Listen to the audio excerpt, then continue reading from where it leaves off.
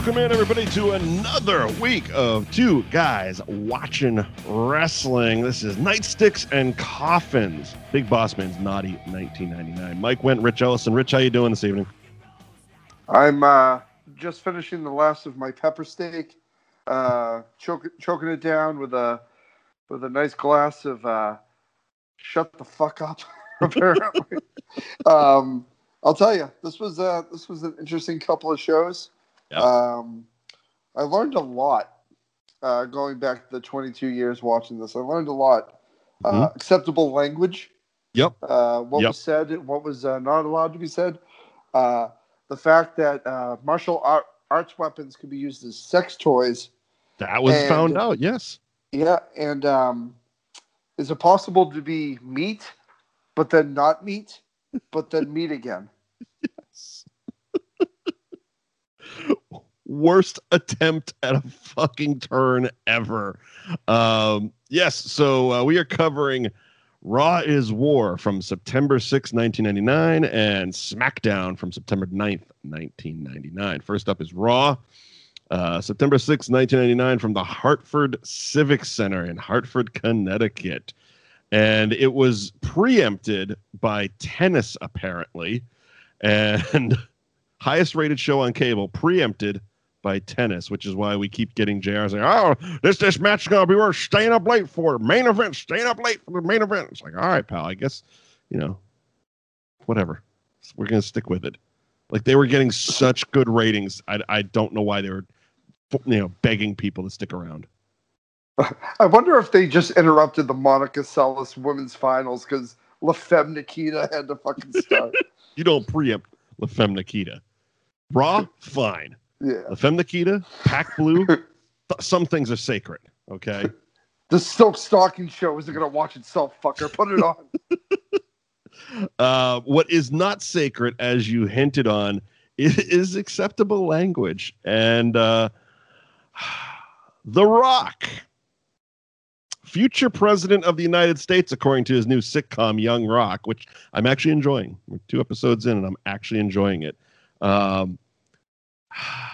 Yeah, he said some things that we can't say now, like in current times. Like, it would be a problem for you and I if someone heard that and decided they didn't like us and then called our employers and said, hey, they said that word and they were making fun of it. It's like, yeah, not cool. Not cool. I mean, I've been reprimanded for less in my radio career. So basically, it's he was referring to Kane. It becomes in this era. It was Kane's basically unofficial nickname. The King called him it a bunch. Triple H a bunch. The Rock like fucking 4 times in this show. Yeah. Like, it was Kane's unofficial nickname in 1999. Did you figure out a way to get around it? Because I was just going to call it the R word. Yeah, I'm gonna say they basically called him the Big Red Rhubarb. Rhubarb. Okay, sure, we'll go there. Yeah, they would just throw in the R word around willy nilly, and 99. It is what it is. As long as you don't show any nipples, it's fine. That's what we learned about the WWE Network. No female nudity, but language, sure. Yeah, I can simulate taking my cock out and shoving it in your mouth. No problem. Oh, Billy Gunn, right? Yeah. I mean, I can. He literally yelled, "Suck my nuts" at The Rock. Yeah. Literal like teabagging going on and sucking and holding his balls in his little teeny weeny little bikini that he was wearing, yelling, "Suck my nuts." He said, it was completely clear as day during it must have been a regular like Raw or something, where he just spiked the hard camera and yelled, "Fuck off" to the fans or something like that. I'm like, yep. But no, we will not, as Mr. Skin would say, we would not have any nip slippage in these shows. That is not allowed. That could harm the children. Fucking Christ. Anyways, The reason The Rock is hot at Kane, or maybe he's not. I don't know. I don't honestly know why he's calling Kane out. Rock and Mankind are challenging X-Pac and Kane for the titles. Like, it seems like it should be the other way around. Or did I just misread all of that because X-Pac isn't there and Kane can't speak really well? Well, Kane can speak. I said not really well. Just, here's the thing.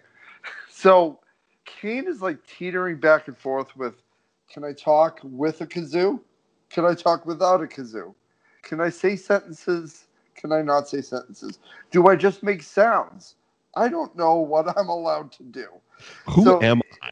Yeah, what is happening? Imagine Glenn Jacobs, the actor, going up to either Vince Russo or Vince McMahon at this time being like, so Kane, what is his motivation? Get the fuck out of my face. Got it. So just growl a little bit. All right, cool. Thank you. I'm going to run for mayor someday, and I'm going to hate you. so to piggyback your point here, so they start the show, and The Rock goes on this diatribe, just destroying Kane, calling him, the big red rhubarb. Look, it's still funny. I'm sorry. It's funny. Absolutely. Again, we're hitting peak Rock territory, and when he gets into Big Show and Undertaker, that's just gold. That shit is fucking laugh out loud gold all day, but we'll get there. So, it's exactly to your point. There's no animosity here other than Kane and X-Pac want to win the tag titles. Do they, though? Because X-Pac doesn't show up.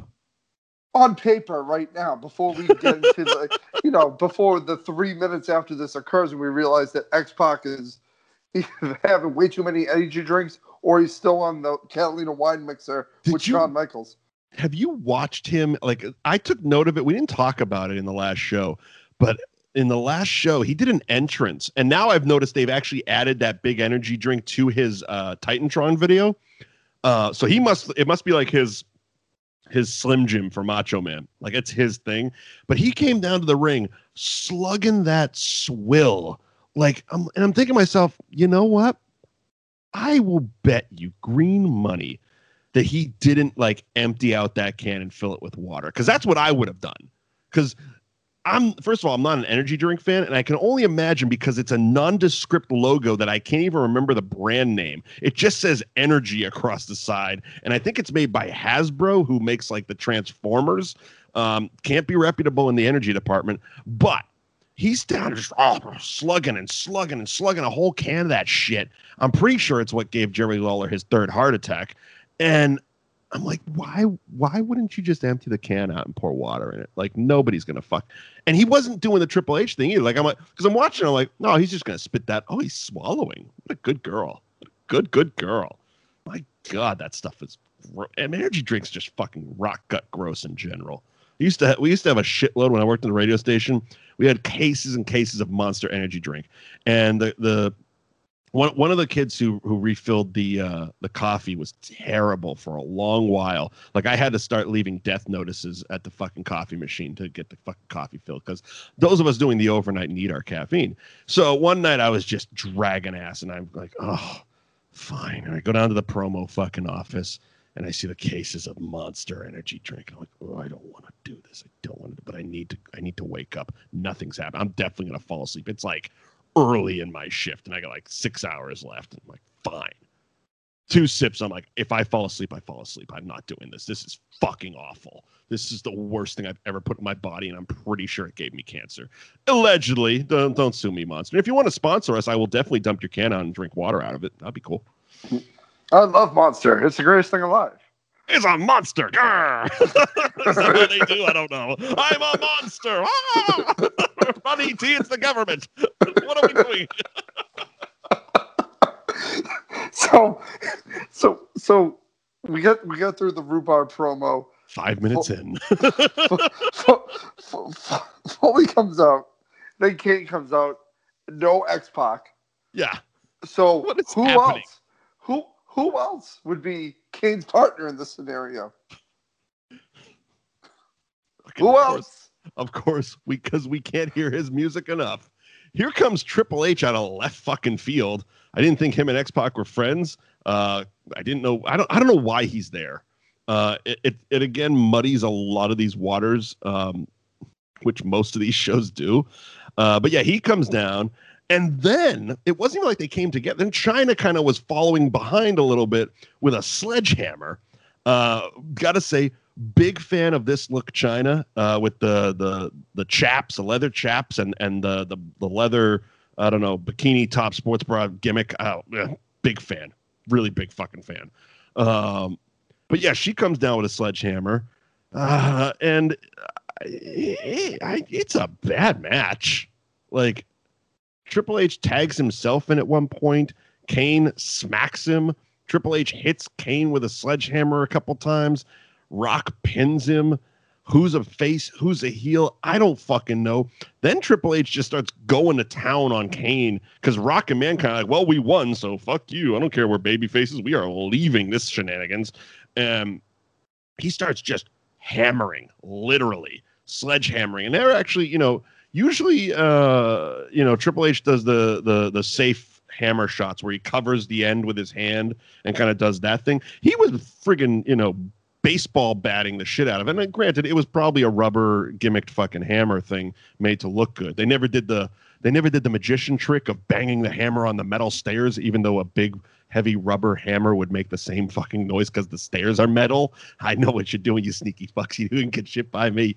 And he just starts tuning them up like a lot. They looked fucking great.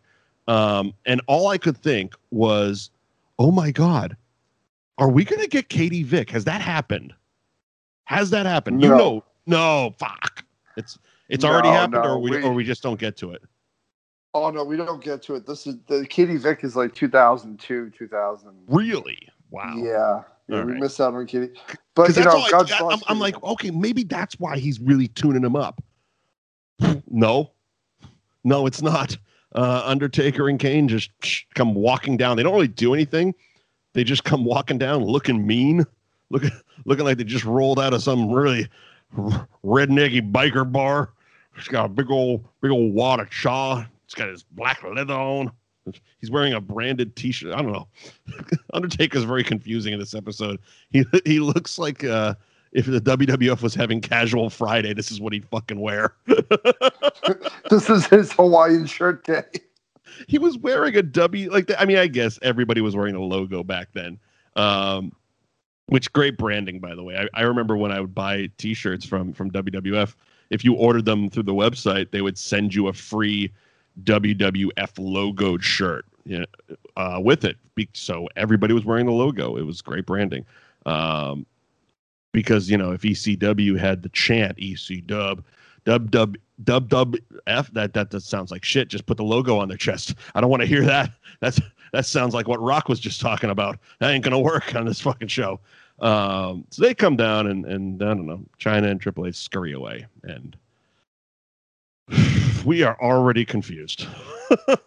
So basically, the last 3 weeks don't matter.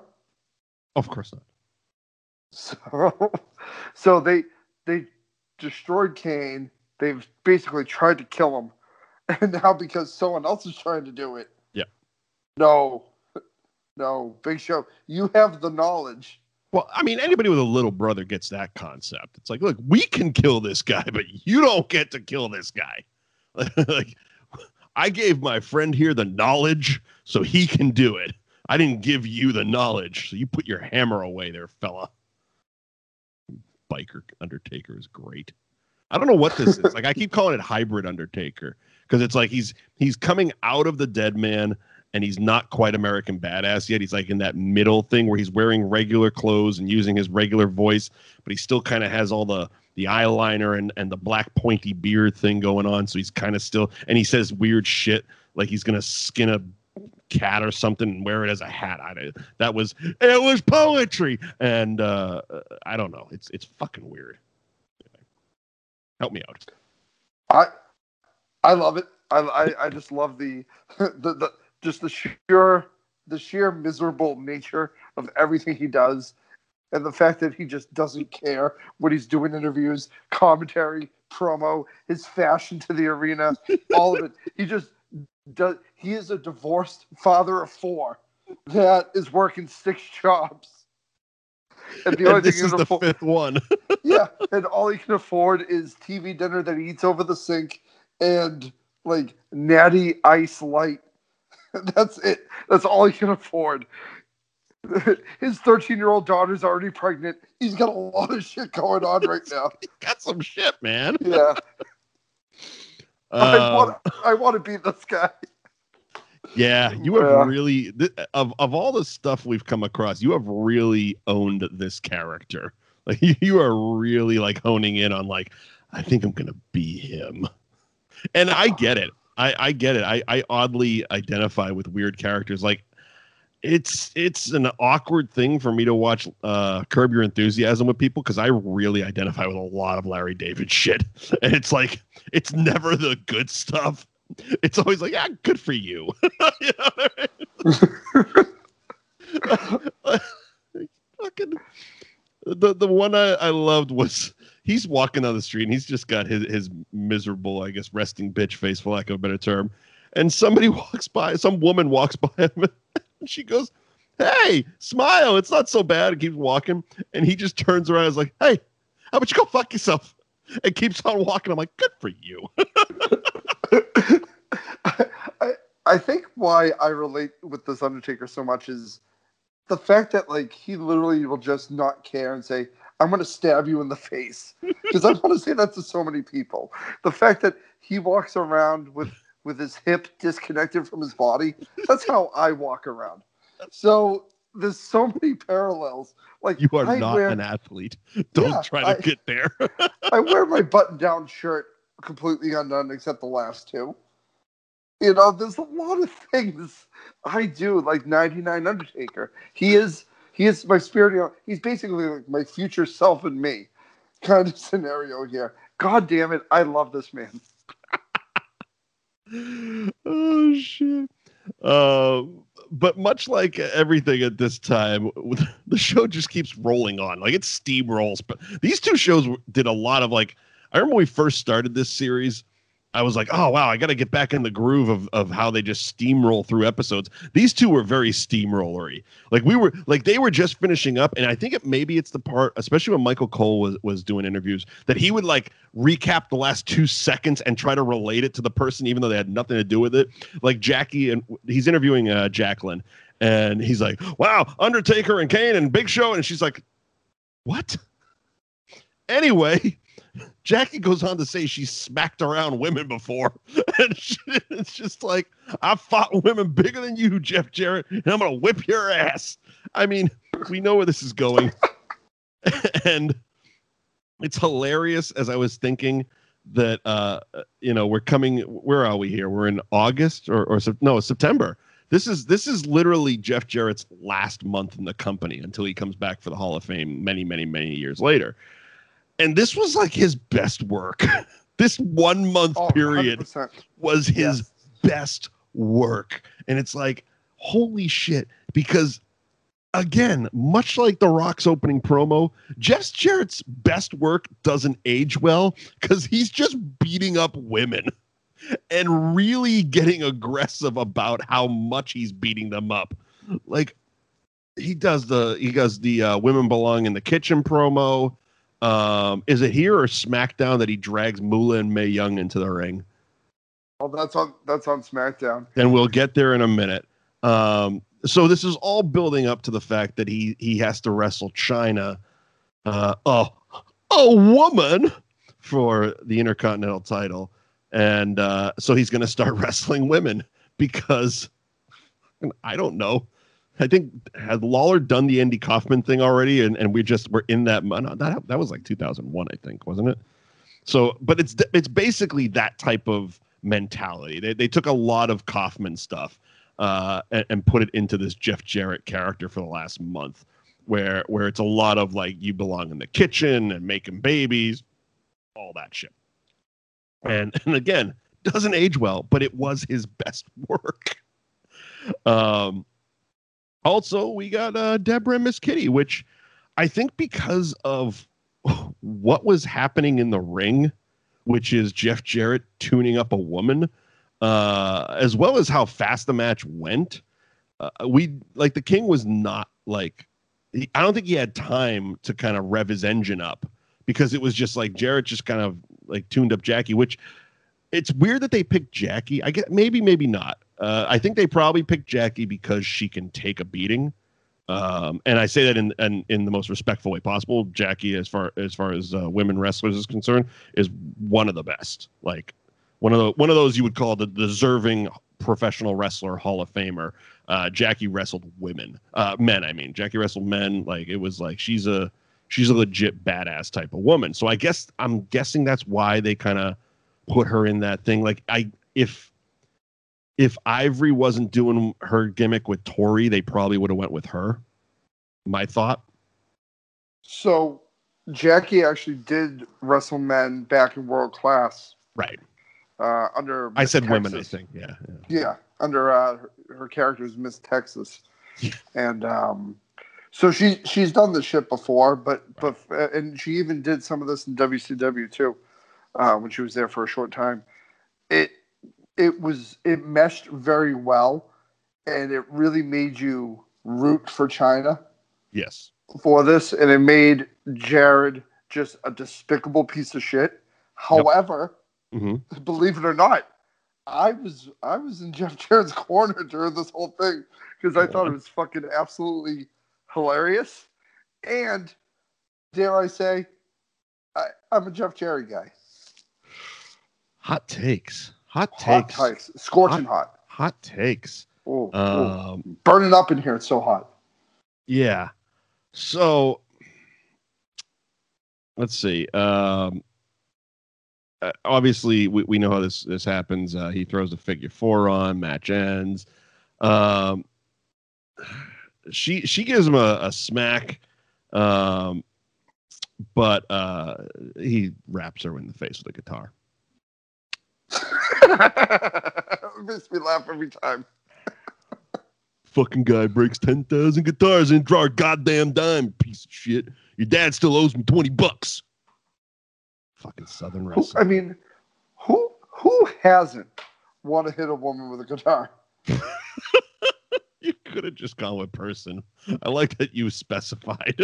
Well, it's 2021. We can't discriminate here. I mean, it's true.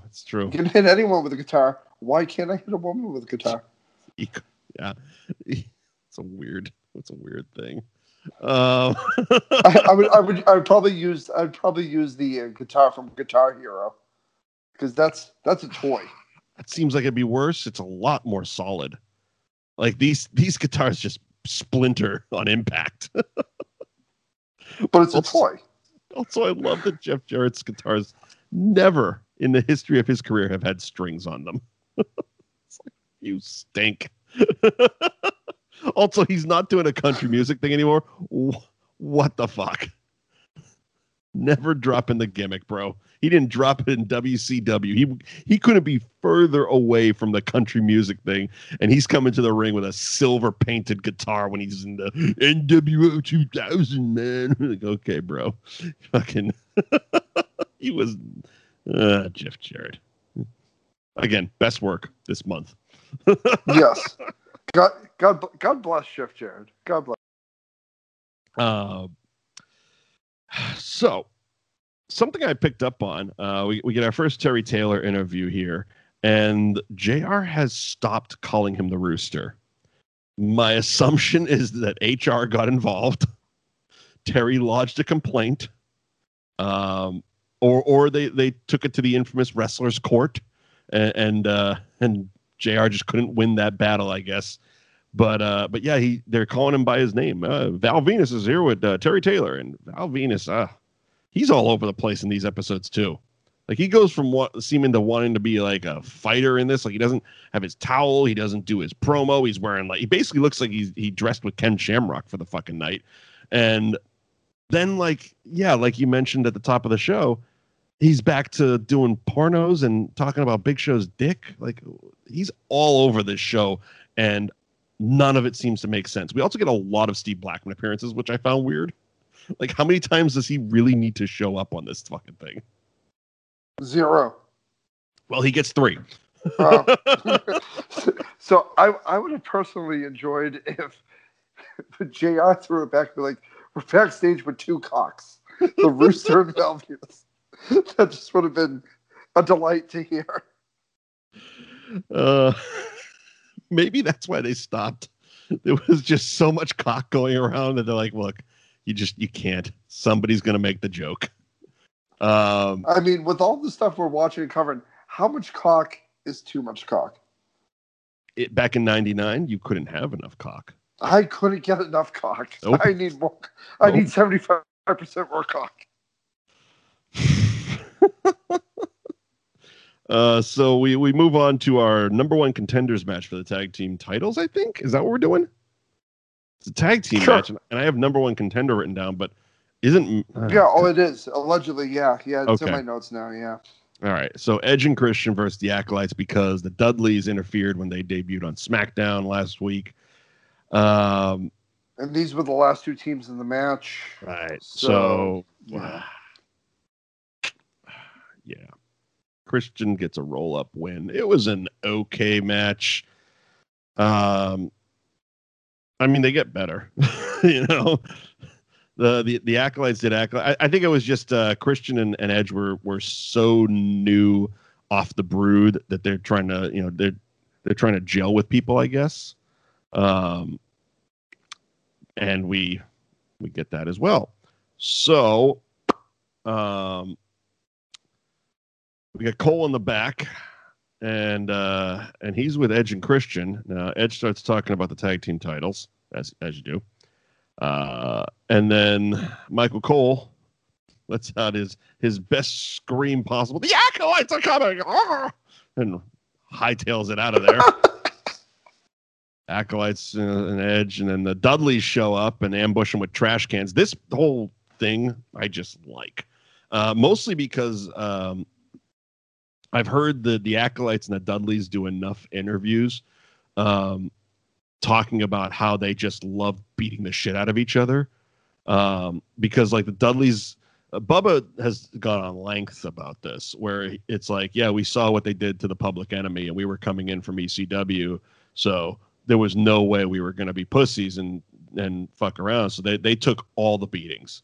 Like Dudleys were willingly taking all the beatings, which, you know anything about Bradshaw and Ron Simmons, that's just having a badge of honor. It's like, cool, we're going to kick the shit out of each other and then go to the bar after this. Like they're the Acolytes Untold that just got popped onto the network is awesome. Just go watch it. It's wonderful. Yeah. So they're brawling. That's it. Trash cans. They wreck the set like 4 fucking times. That poor chain link fence keeps getting knocked down. The one where, I don't know, Meat Stasiak was fucking Marlena or whatever her name is. Marionette. He was in the back swapping spit with marinara. It's fucking delicious. Put some salsa on those ribs, King. And fucking marinara. Get some goddamn mozzarella sticks back. Oh, she sounds delicious. She's a sampler basket. It's like when I go to Toby Keith's bar and I get that sampler of microwaved appetizers. It's dog shit. I hated that fucking bar. I'm so glad it shut down in Foxborough. The only good thing about it was fucking 32-ounce Bud Lights. And that's not saying anything about a bar because everybody has those. Well, we could always have the man on the street go there with his handheld iPhone and take a video of the parking lot. You laugh. Will is going to be a correspondent of mine.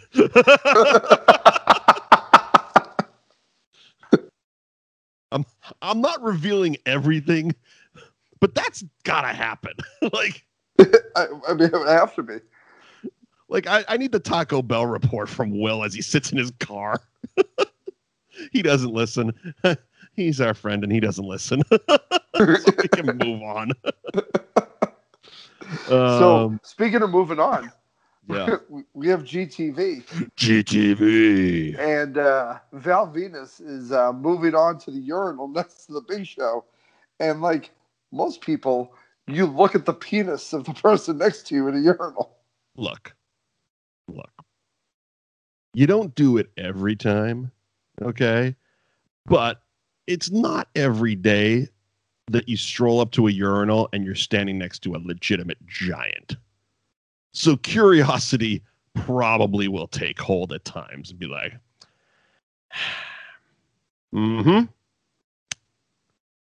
so the giantism thing doesn't affect all that, huh? Bummer. Like, you'd expect him to just have, like, I don't know, a full-grown man's arm hanging between his fucking legs. Like basically what Vince wanted in See No Evil. I want to have a 3-foot cock with goddamn sharp teeth at the end. Like, that's what you expect the Big Show to be packing. But according to Val Venis, he is not.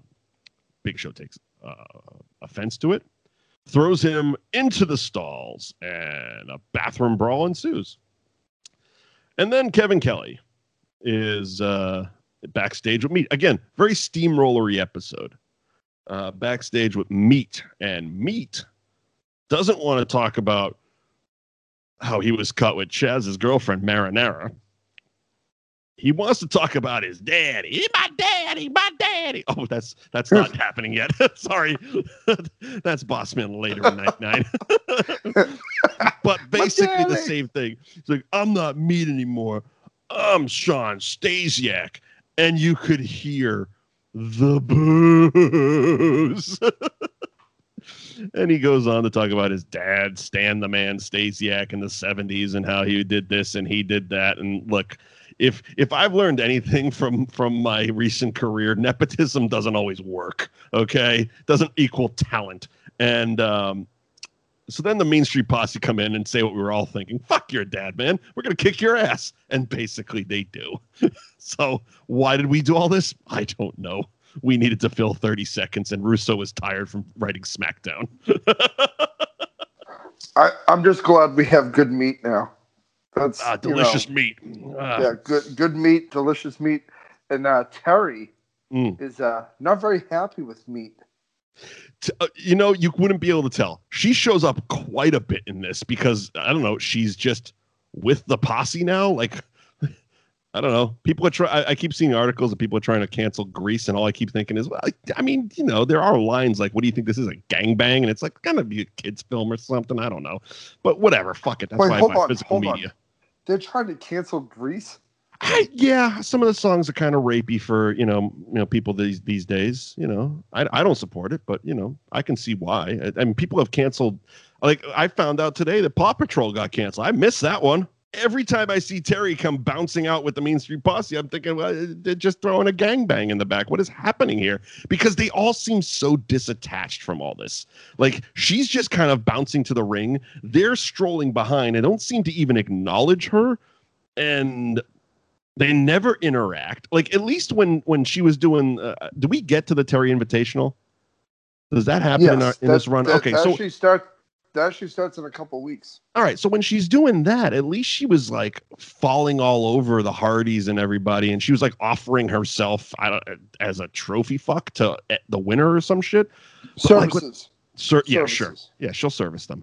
And the posse was just like, I don't know, not interested for some reason. And honestly, I don't completely remember why she's with them. Like, she got mad at Meat because Meat was dipping into the marinara, and he was going to go fight Chaz, which is an excellent name. And how did we get to the posse?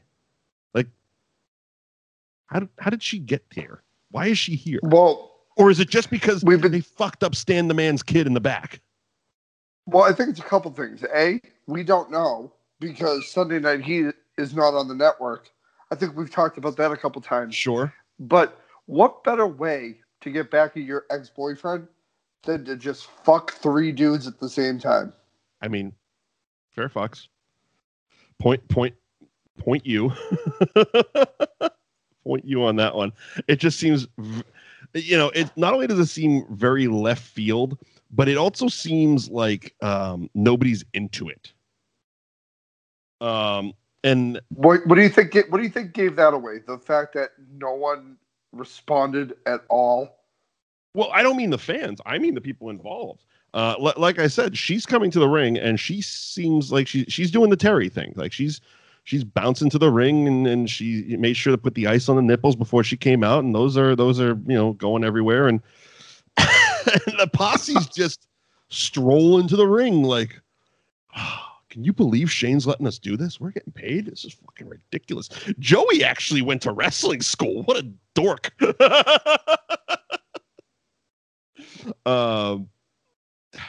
Yeah, so that happens. But by the way, going forward, I think I want to be referred to as Richie Abs. I will not call you that. No. Call you Rich Gas, but I will not call you Richie Abs. No, Richie Abs. I got the kind of abs. You know how like Tim Tebow has the abs you can grate cheese on? Like I got the abs that you can get like Cheese Whiz and just smear it on. You know, I got that kind of stomach. Nobody. Repeat, nobody is smearing Cheese Whiz anywhere on you, no matter how much you pay them. COVID, sir.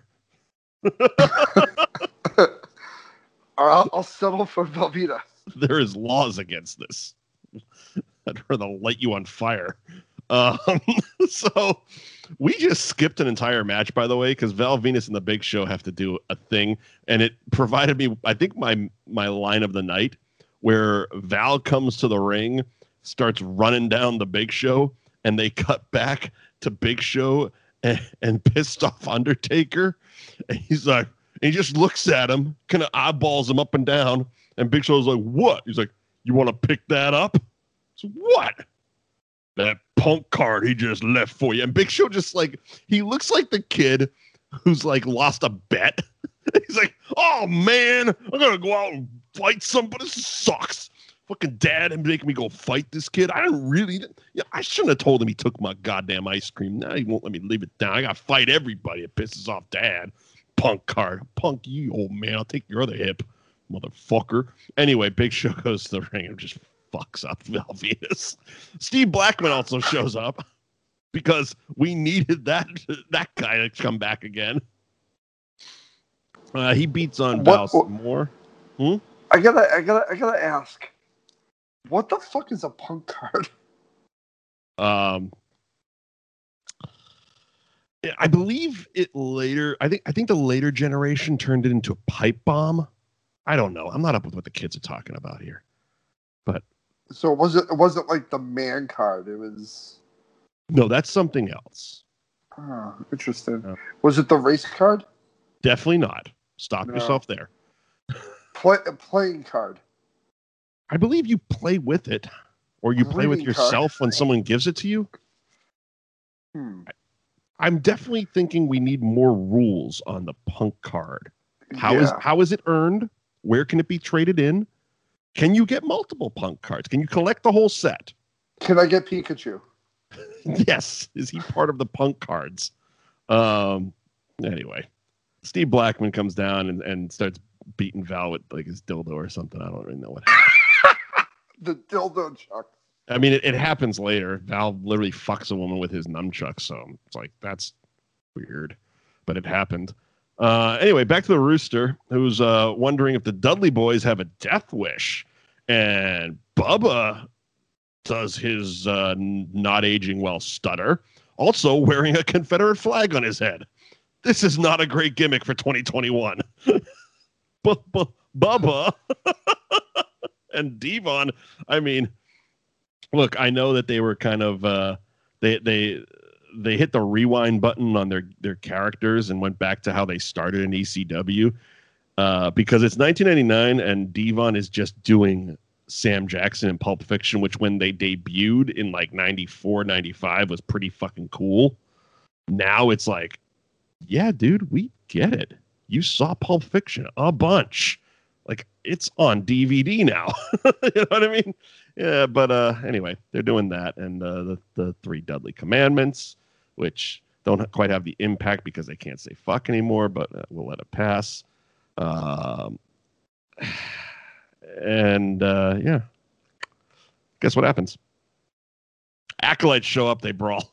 No! This just goes on. It's kind of like that the fucking the old cartoon. I don't know which one it was, but it's the husband and wife that keep brawling, and they're just a big dust cloud. And they spoofed it in Family Guy, where Quagmire gets stuck in the dust cloud as they're fighting, and he comes out and says, "Oh my god, did I just get laid?"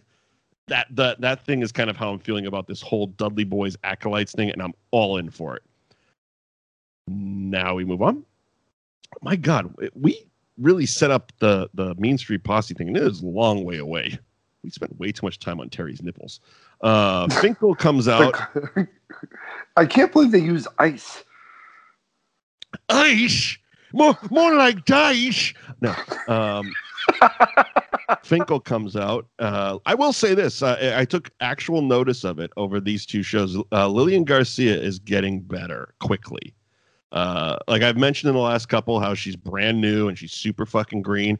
She sounded marketably better this week than she did last week. So she's feeling her cadence. She's learning where to go with people's names, because as a ring announcer, it's like you can't just say, "And now Chris Jericho." You got to be like Chris Jericho or however the fuck you want to do it. I don't know. That was weird, but she's learning and she's finding her footing. Nevertheless, she gets I don't know, fucking verbally assaulted by Finkel, and it really, the King just, he can't help himself.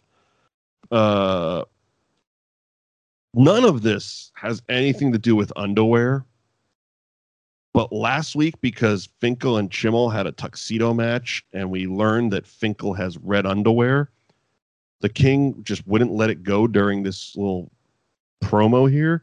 And he goes, "Well, we know Finkel wears red on," and I just, like, it's stuck in my brain because, wow, it's super inappropriate.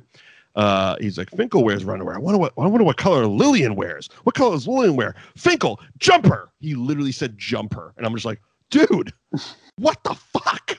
She is a ring announcer, and you're basically saying over a nationally televised show that you want him to rape her. Like, what is happening to this fucking? Where is Vince? Oh, he Vince. Oh, he instructed him to say, Jesus Christ, 99 was wild. Shit was wild. I also got bingo. I have I got sexual harassment bingo coverall. Fucking 44 minutes into this fucking episode of Raw. I mean, it was super weird because that really was not what Finkel was trying to do. I will say this also, and it was something that I think they've lost in the current product, because in SmackDown, Lillian is a backstage interviewer. And what I noticed her doing, and I think I took notice of it because they don't do this anymore. She, like, when she's interviewing these guys and they're like getting super fucking overly aggressive, like angry, yelling, she's actually acting scared. Like she's literally like kind of like twitching and flinching and kind of taking a step back and kind of extending the microphone, just be like, "Oh, Jesus Christ."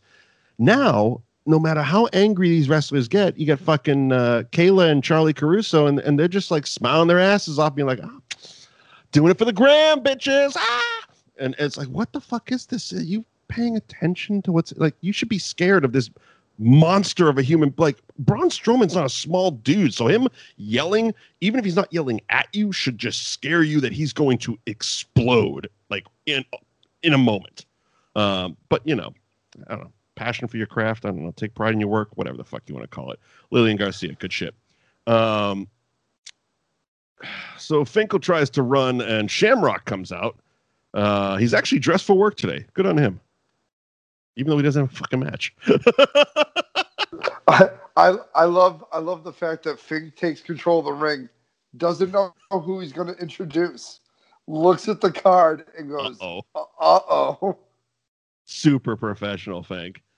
So yeah, Shamrock comes hauling ass out, and now we get the 10-minute intro for Chris Jericho.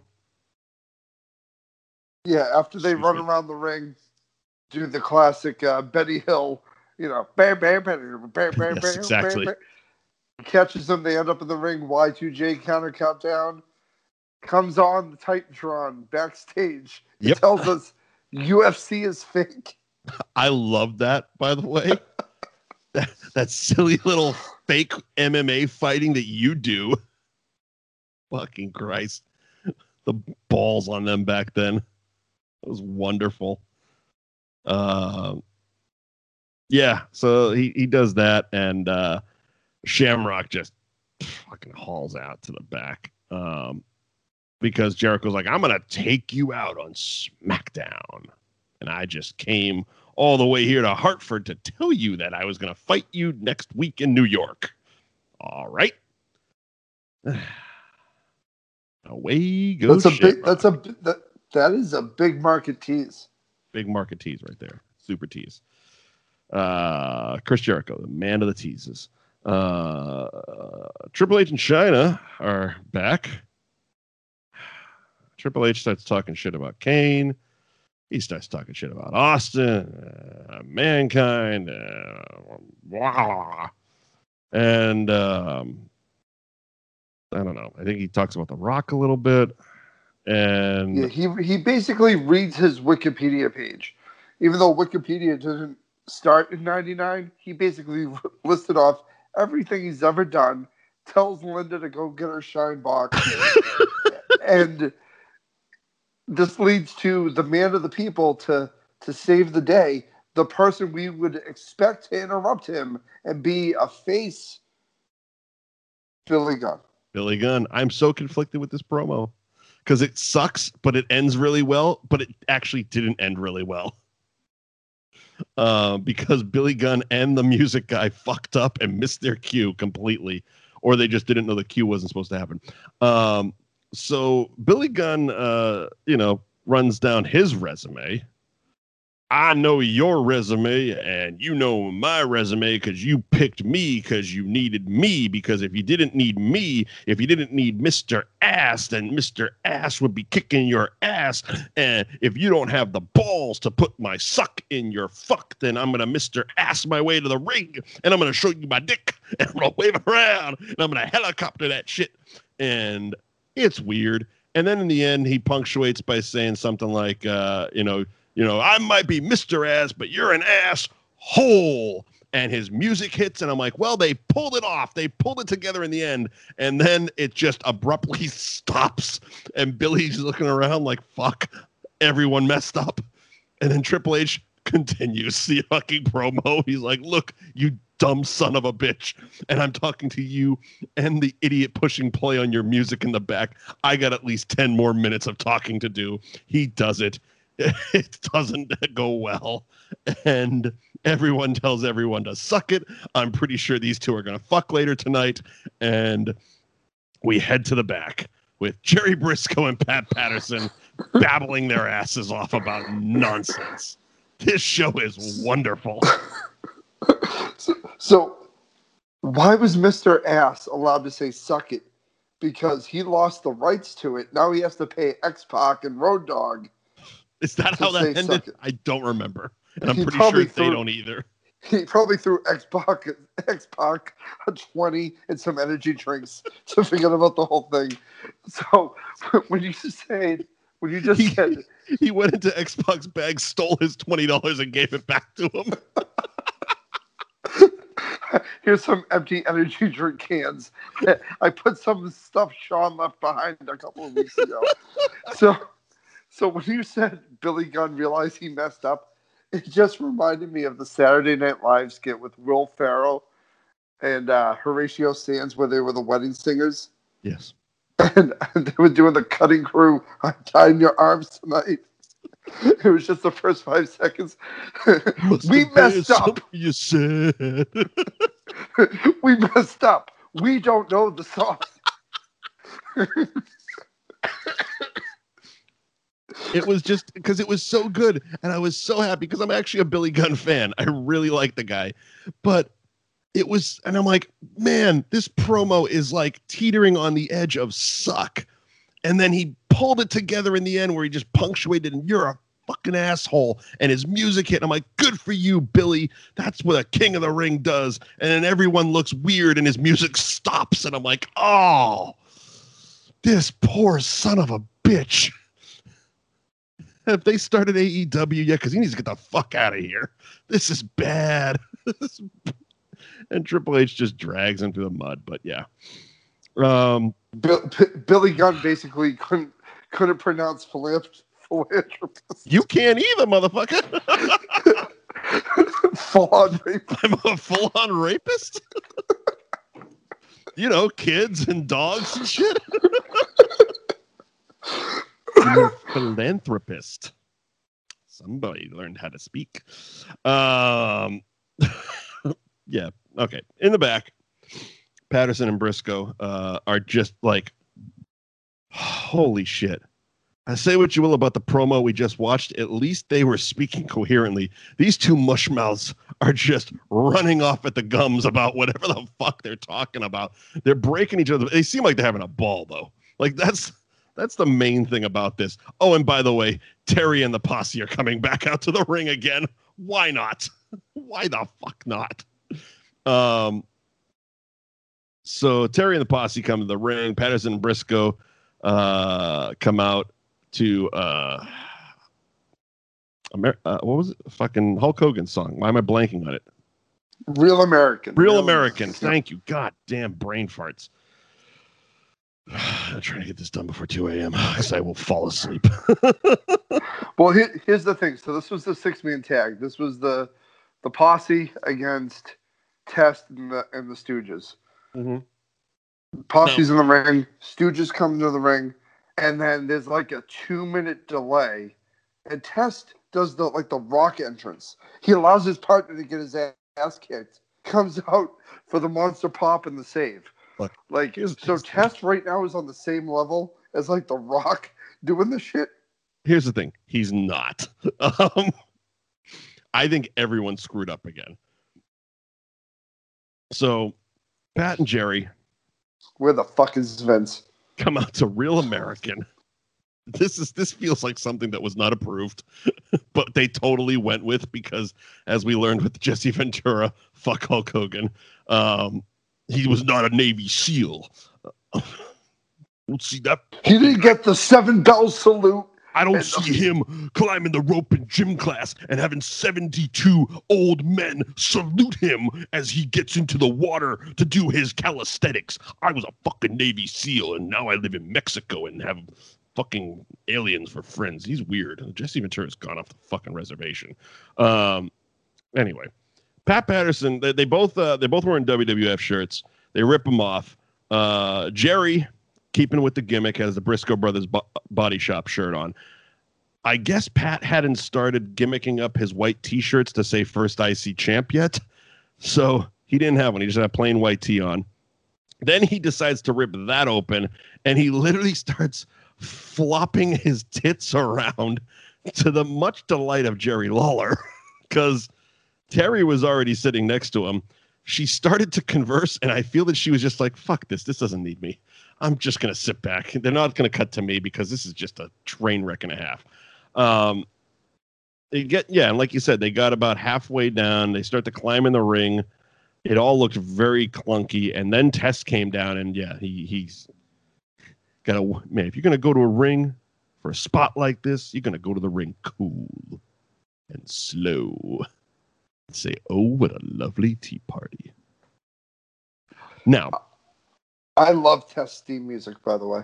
I don't. oh man, this was my creator wrestler. Like this theme music. Back in the day. Okay, so Posse Patterson Briscoe, is this the one that was like the highest rated segment of all time? Because I don't think so. Because it's on late, so it couldn't have been, right? No, they actually have a street fight. Okay. I think in the next handful of weeks. Okay, because I didn't remember Test being a part of that, and also it didn't make sense to me when they kept saying we're gonna stay up late. I'm like, there's no way all of the world tuned in at like 1 a.m. for this fucking match. Well, I don't know. When you have Test, yeah. When you have Andrew, Andrew, what? My God. Okay, so on my other podcast, we ended it by going down a rabbit hole on Cameo, and I found Dice's cameo, It's the greatest thing that I don't want to waste my money on. I watched one of them that he sent to somebody else because I guess you can just do that. He spent just 10 minutes arguing with his girlfriend, holding his phone kind of at his face. And then at the end go, oh, yeah, and happy birthday. And I'm just like, that is the greatest fuck. Somebody paid him $200 to argue with his girlfriend. She showed him an old, remember CDs used to come in the big tall boxes back when the Sam Goody days, like before it was just a CD, it was like a big fucking tall cardboard box. Yeah. So she had the Dice Rules album in that box, and he's like, I'd never seen that before. And she just, I guess, must have walked away. And she said, "Where are you going? Where are you going?" And just arguing. I'm like, I gotta sign up for Cameo. I used to be moderately popular, so I bet I could get people to pay me $5 to do that. I got to figure out what the ramifications are of a fucking Cameo. Anyway, I'm lost a little bit here.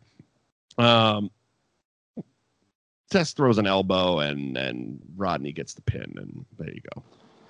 I like this elbow. He went 3/4 of the way across the ring. It was actually impressive. He did a very good elbow. Yeah, when he broke it out, it was really fucking good because he usually did the pump handle slam as his finisher. But yeah, he pulled that elbow up and I think because he's also a super tall guy, that it just looks pretty impressive because he has that full like extension and he crouches. It's a sweet looking elbow. And the luscious blonde locks in the wind. Yeah, it's like a Fabio. Yeah, I mean, we gave him a compliment. You know who doesn't get a compliment? Who? Gangrel. And that's coming up here. The Hollies coming to the ring with their scale. Yes, it is. Oh, Hollies. Shit! That is. I was still reading about Terry Runnels. That was a good segue, by the way. Yeah, good. Let's not gloss over the good segue I just did. Like that's good. All right. So yes. Yeah, Hollies coming to the ring with the scales. I love the scale gimmick on this. The super heavyweights, the Holly cousins. I love it. Crash. Hardcore and Crash. Jesus, this is just... Bob Holly is the fucking MVP of this week. Absolute MV fucking P. 100%. Yeah. Let me see. Because I wrote down exactly what he said. Because it just put me in... Like, you can tell... that nobody wrote this shit. This is just Bob Holly being fucking Bob Holly, and I love every part of it. So while you check it, I'll set the stage. So they got the scale, and they said, "Listen, there's a weight requirement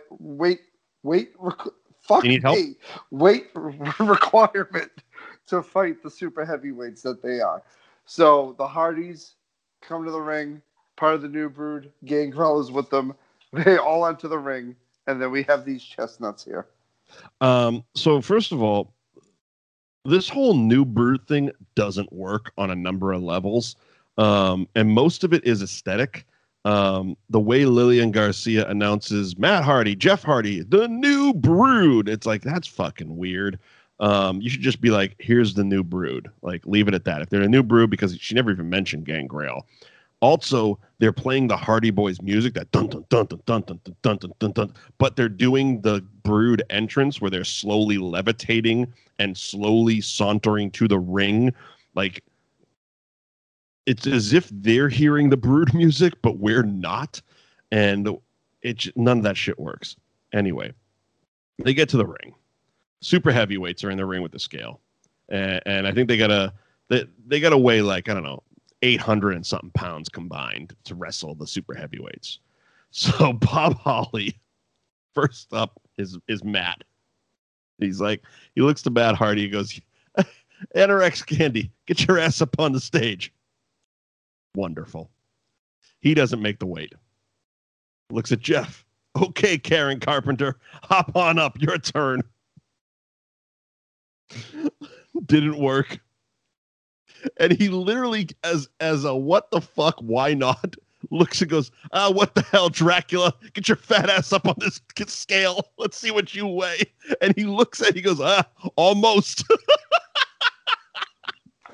Zero fucks. Bob Holly is my favorite person ever. Oh my God. It's awesome because this comedy shit is so just winged. It is wonderful. I don't know why the Hardys are Gangrel still at this point, but I guess we're getting away from it soon. Anyway, fucking Dracula. And he literally fucks around with the scale. And he's like, oh, almost. You fat bastard. Fucking poor Gangrel. The son of a bitch can't catch a break, man. Yeah, the Rock told him to go fuck his mother, and now he's a fat piece of shit that no one likes. And he's like, this is his prime for wrestling, and he's just a manager. Whatever, I'm sure the check's clear. Anyways, they kind of fight a little bit. The Hollies and the Hardys, they get into it a little bit. There's a lot of beating going on here. And then everything goes dark, and the Brood music is kind of remixed with the opening of Blade music. It's not the original Brood music. It's a little bit of a weird, like, it kind of actually sounds like what The Fiend does now, a little bit. And then, of course, Crash is doused in blood, and fucking Bob Holly just looks at him and just starts laughing, and he's like, you look, and it's the best part about it is when you watch him do it, he's not acting laughing. He's genuinely like, you look stupid.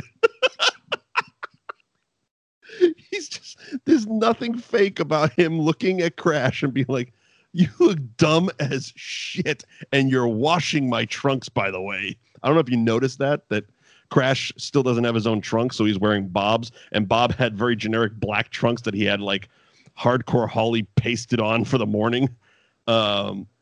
But yeah, so then the Hollies just start brawling for no good fucking reason, because brawling Holly cousins, I love it. It's just, Bob Holly, MVP, and it gets better. It gets better. Bob Holly. On SmackDown, it gets a bit funnier. I'll tell you what's not funny, but it was funny. Yeah. Mr. Happy, The Undertaker, and the Big Show backstage tells Michael Cole to hit the bricks. You just lost your interview privileges. You lost your interview privileges. He is awful. He's taking the car keys away from his third child. Yeah. You can't take the Ford Focus tonight. You're not going to the mall, and if you want to blame somebody, throw that look at your mother. I need to take the car to take Gina out tonight. Why don't you ask your stepfather, Sal?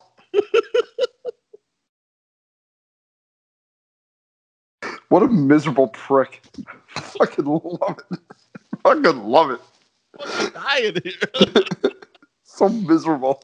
Oh my God. Jesus, yeah. So do you ever use that in real life, by the way? Like, what? Just to like when you're like ridiculing someone or fighting with someone, I'm taking away your blank privileges. Friend of mine in high school had his locker room privileges revoked on the football team. So I have seen it happen before. Similar to kind of, Miz losing his locker room privileges from Chris Benoit, who we realized wasn't an awesome dude in hindsight.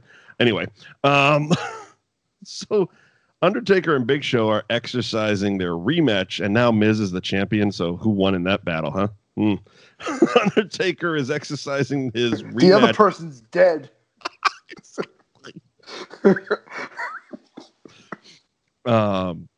they're exercising their. God damn it! That water went down the wrong pipe. Exercising their rematch clause, and this time it's going to be a buried alive match on SmackDown.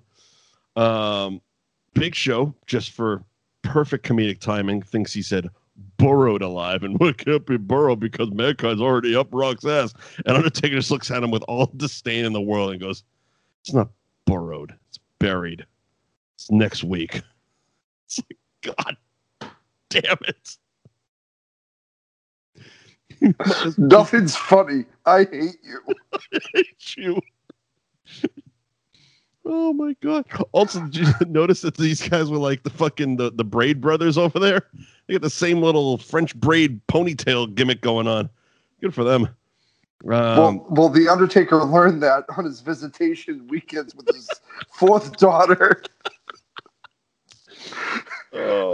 I only have 2 hours a month with you, so let's braid hair. They really get into shoveling dirt down their throats and all the dark shit. And anyway, moving on, because we can't go about 5 minutes on this episode without Steve Blackman showing back the fuck up. He's fighting D'Lo. Mark Henry. Oh my God. This match is, again, fucking Attitude Era. I am exhausted just thinking about this match. This match is involved. So Steve Blackman comes down. And D'Lo Brown comes down. And then Mark Henry with some filthy horrors come walking to the ring. I'm pretty sure Frank Reynolds wouldn't even fuck these guys with Pondy's dick. Let me put it that way. And Pondy is the coolest. So they're gross. And Jerry Lawler almost doesn't even acknowledge them. That's how gross they are. He does, but almost not. Anyway, Mark Henry's sitting at ringside, and he just looks happy to have something to do. Like, he's really having a good time with this sexual chocolate character. You can hear it in his voice.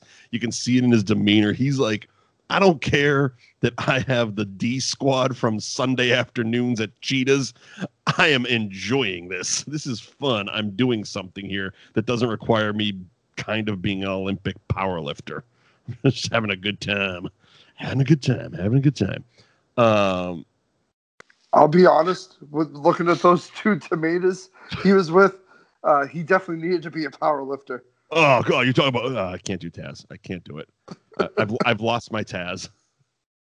I saw that Taz won an award for something. It was like best non-wrestler. He basically won an award this week for being Taz. Like, what the fuck is that? AEW. That award shit is bullshit anyway. The Meltzer Awards. Yeah. It was basically the anti-WWF awards. I'm aware that they're bullshit, but the Taz one just made me giggle because it was like he just won an award for being Taz. That's kind of awesome, and that's wonderful in 2021 that he's still catching acknowledgments. Anyway.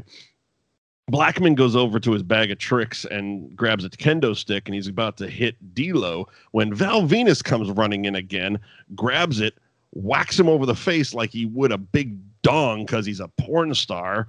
D'Lo hits a lowdown and finishes off Blackman. Not on the face, though, because you don't pay extra with Steve Blackman. And moving on, the Rooster is in the back.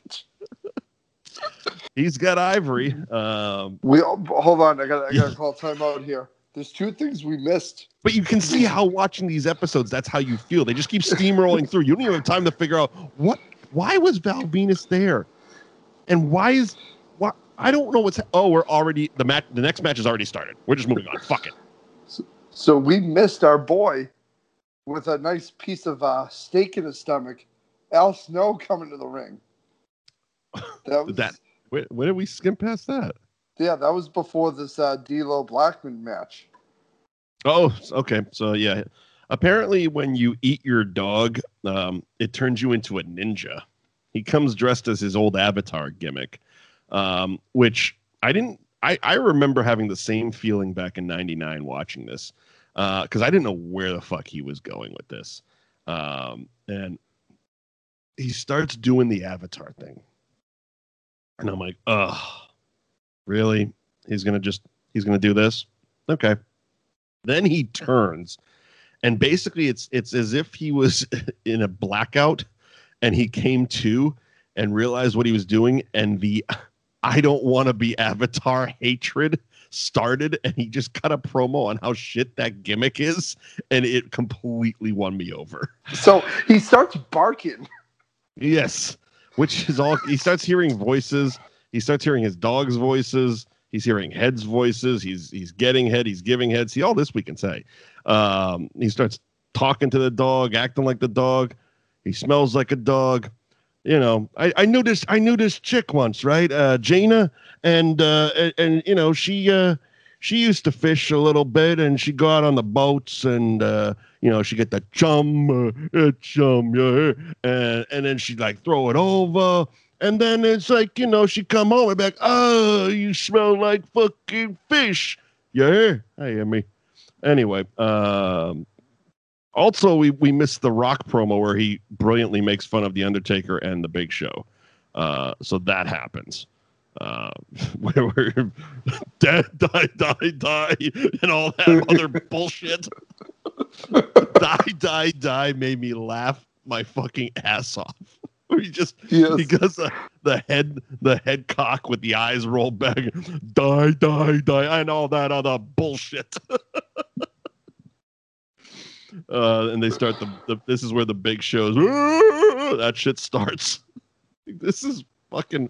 I love that we're in peak rock. You can see he already has his merchandise elbow pads. They started doing that. The fucking glasses he's wearing. I'm not too proud to say I owned a pair. Fucking I did. Those fucking cheap ass gold rimmed glasses. Yeah, this is wonderful stuff here. Yes.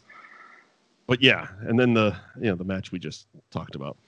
I love the ending line of the promo from The Rock: "Live by the dirt, die by the shovel." It's deep, man. That's fucking Hallmark deep. I'm gonna tattoo that on my lower back. Put it right next to the unicorn I have.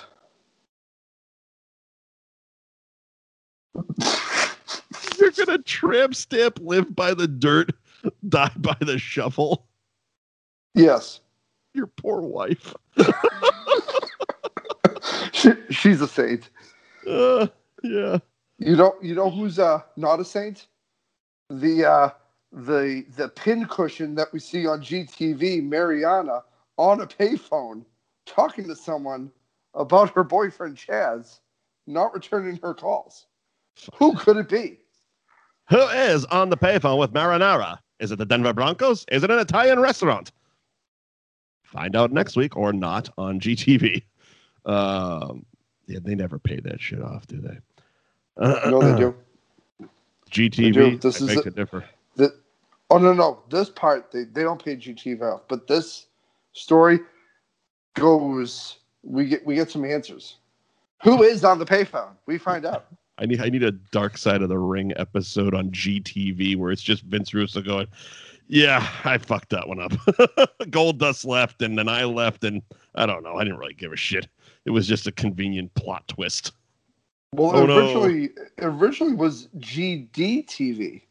Yeah, it was originally fucking Goldust. Yeah, and then it got changed to GTV. But they didn't have any wrestlers with a G in their name. They didn't know what they were doing. They just didn't. Maybe the G was for garbage. That could have been it. So anyway, Rooster's in the back with Ivory, and they start to talk about her upcoming hardcore match for the women's title against Tori when a pantsless, she hates these pants, Tori comes out of left field and just starts the match. They just start tuning each other up, and this is awesome. These two, like this storyline, this Tori and Ivory doing hardcore title matches was one of the best things they did with women in the Attitude Era, because it was different, it was violent, it was women actually being physical and not just trying to rip each other's clothes off, even though there was a lot of that going on. They used tampons as a weapon. That's cool. I guess. And Jacqueline was naked in the shower for a second. I mean, it's all. Draws wasn't wearing pants in the locker room, sitting with Albert and Viscera, who I think was still Mabel at the time. I don't know where they were at, but it was weird. And and pantsless. Nobody likes pants in this locker room. Wrestlers are fucking weird about pants. Yeah, it was great. It was some good shit. And it wraps up after a lot of shampoo in the eyes, with Ivory smashing a mirror over Tori's face, knocking her down for the pin, and then she pulls the cord of an iron out of the wall and starts choking her with it. And when the refs are trying to pull her off, she just grabs the iron and fucking burns her back. And good for them back in 99 having the foresight to actually gimmick the bottom of the iron with some fucking like red paint, because when she pulled it back and got pulled away, you could see it wasn't focused on, but they sold this in 1999 so much better than the Rey Mysterio eye spot like 6 months ago. Like that, Yeah. This effect worked because they didn't zoom the fuck in on the bad physical effect. They just pushed it down, and as Ivory was being pulled away, you saw like the splotches of red on Tori's back as if she'd just been burned, but it wasn't enough you could focus on and pulled away. It's a great little magician's trick photography trick that also didn't look like a rubber eyeball you'd buy at Spencer's Gifts. Yep, I wholeheartedly agree. The spot was good. The camera work with it was good. The sound effects for the one time in their life was spot on with the skin sizzle. Tori sold it like $1 million. Ivory looked like an absolute fucking maniac.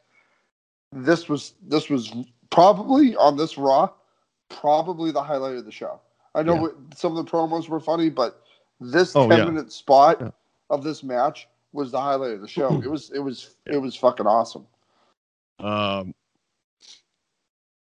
Chyna runs into Earl Hebner in the back. He was selling T-shirts, and he reprimands her. He says, "Look, you silly broads have been causing enough shenanigans in the back.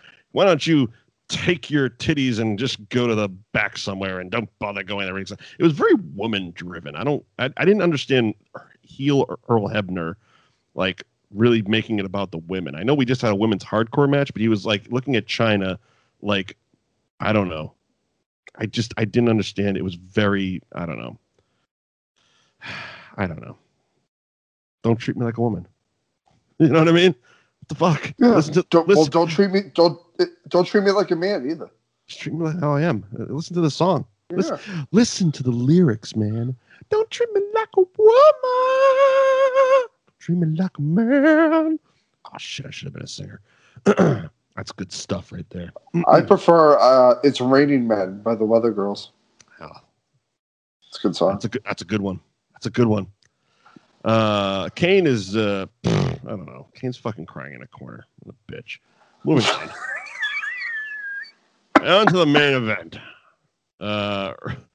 Triple H comes out first. Jerry Lawler, the consummate old school wrestler. What is this? The champ's coming out first. You got to save the best for last. Blah blah blah. That was the real Memphis Jerry Lawler. Why the fuck is a champion coming out type of thing? Because that's an old school wrestling thing. They did it so that Earl could reprimand Chyna before Billy got out there, and so they would cross paths on the ramp. Chyna and Billy talk a little shit to each other. Triple H meets him halfway up for a sucker punch. Which was a terrible Zack Snyder movie. And I don't know. It's a fucking match, man. It's not bad. These two, I mean, it's Triple H and Billy Gunn. You're going to get a good match out of them. It's just I think they did a good job making it viable and believable that Billy Gunn had a chance to win. Yeah. But at the end of the day, he doesn't, because he's Billy Gunn and he's never going to be world champ. He loses, but the big red rhubarb after the match destroys Triple H. Well, it's because Chyna came back, Shane came down. It's amazing how many people it took Triple H to beat Billy Gunn. But it did. Apparently 3. And yes, and then Kane comes down and Triple H charges at him with the belt. gets kicked and blah blah blah, and yeah, it's a lot of choke slams. That's when we go off the air. Whew. That was exhausting. Yeah. We still got another show. Raw. That's Raw. Yeah. Holy shit. All right. So, steamrolling right into SmackDown. We're at the Pepsi Arena in Albany. Oh, I always thought those were Albany girls.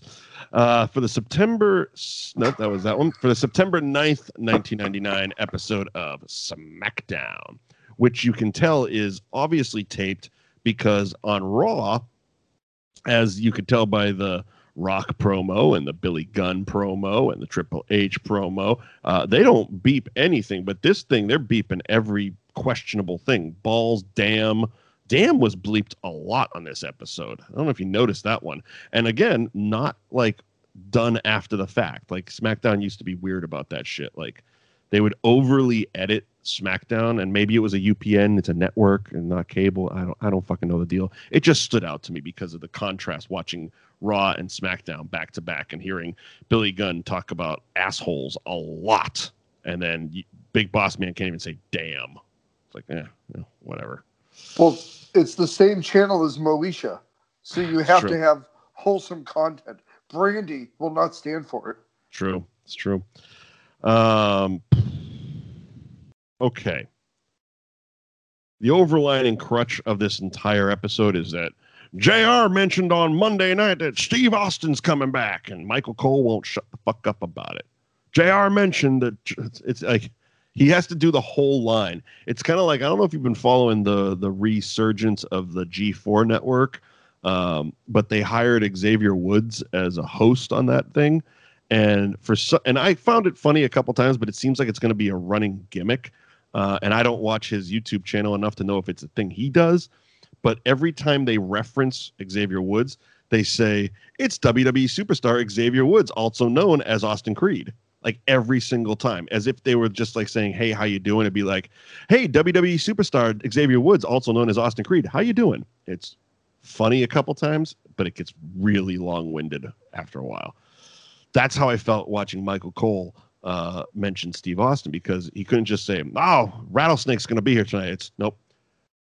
JR mentioned on Raw on Monday night that Steve Austin was going to be appearing here on SmackDown on UPN, which also shows Moesha, not La Femme Nikita.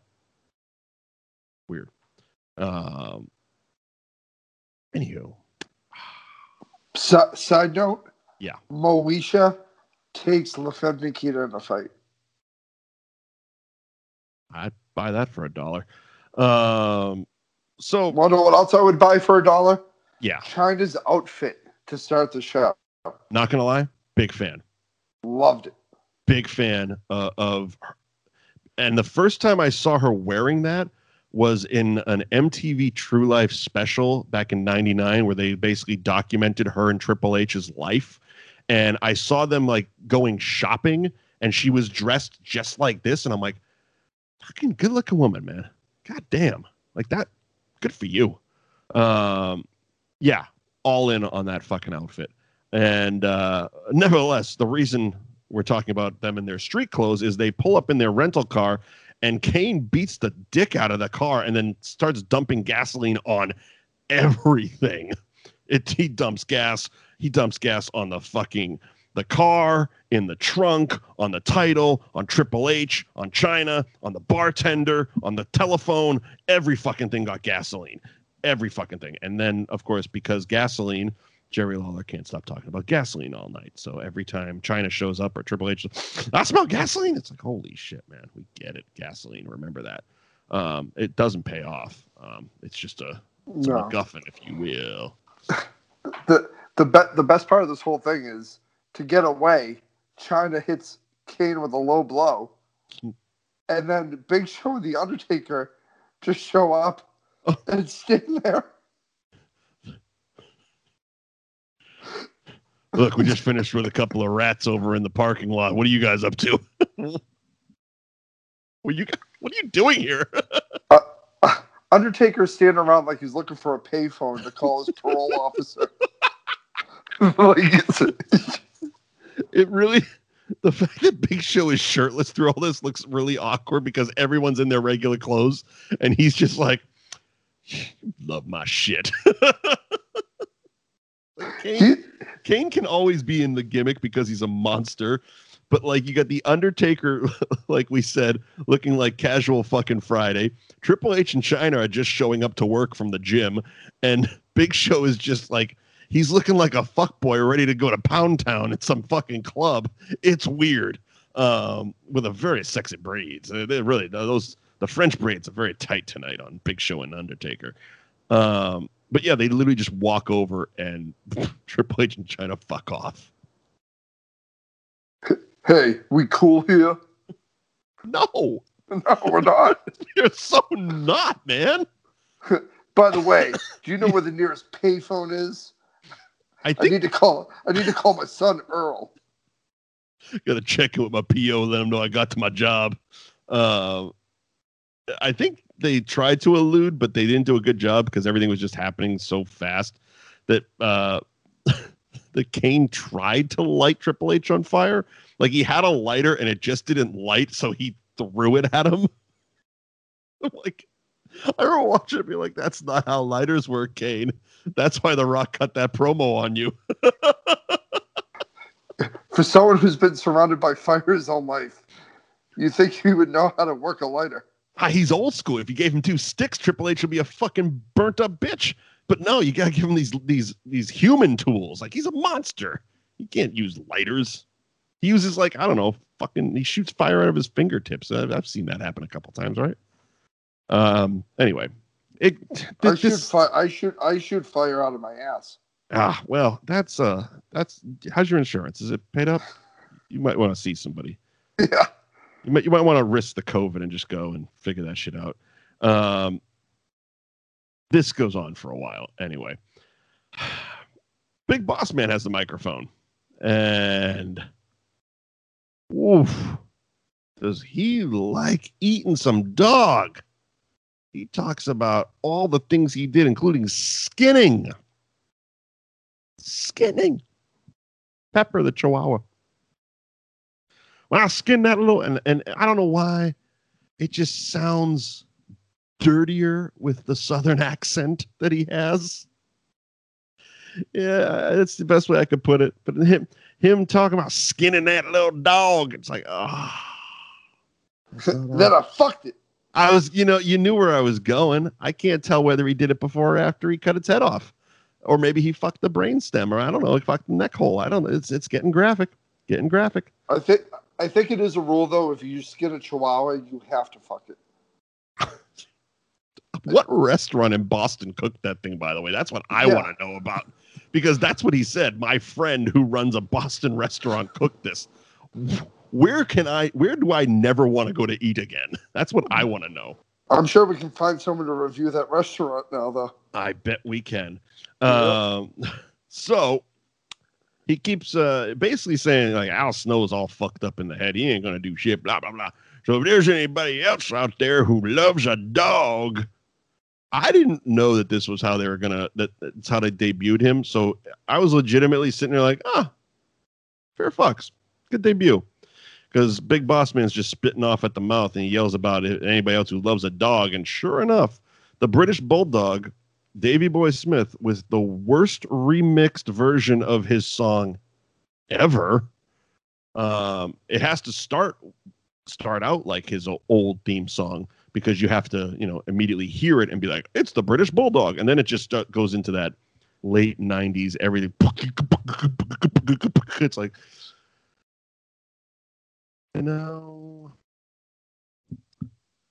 Macho Man's over in WCW. He's still using Pomp and Circumstance. Like, there's nothing wrong with a classic. You didn't have to book it up. That just, I don't know. That's just me. Especially because, like, in a couple of weeks, he just gets generic entrance number 4 off Create a Wrestler, which is just and just, all right, we don't even care anymore. This was good. I like his ring attire too, Mike. He was all over the place in this era with that ring attire. I don't know. I I would love to hear the pitch meeting. Where they're like, we're bringing back the Bulldog. And everybody knows the British Bulldog because he's, one of the legends of WWF. He's an icon. But we don't want to do that Bulldog. What do we do? And how they boiled down to, how Rocky dressed at the end of Rocky V when he was kind of brain damaged fighting in the street against that kid? That. How did we get there? There was nothing better. Because I think at a certain point, doesn't he get his old trunks back for like a week or two? I believe he gets them for a pay-per-view match, and then he goes back to the jeans that are tucked into his work boots. So weird. They were tucked into socks that were tucked into work boots. Yes, which is how you wear your jeans. And the fucked up thing about it is, like, Davey is one of the historically, like, body guys. Like, he's jacked the fuck up, and he was wearing a sweatshirt in this match. What the fuck? A wet sweatshirt. Like, what was Vince's whole thing? Like, get the shirt off, pal. Fuck, he doesn't look like Dan Severn under there. As long as he doesn't look like that, we're good. So the Big Show can be topless, but Bulldog can't. Yeah, I guess. I don't know. It's weird. I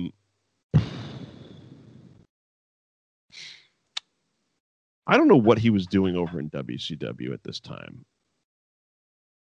Do you? Nothing. Okay.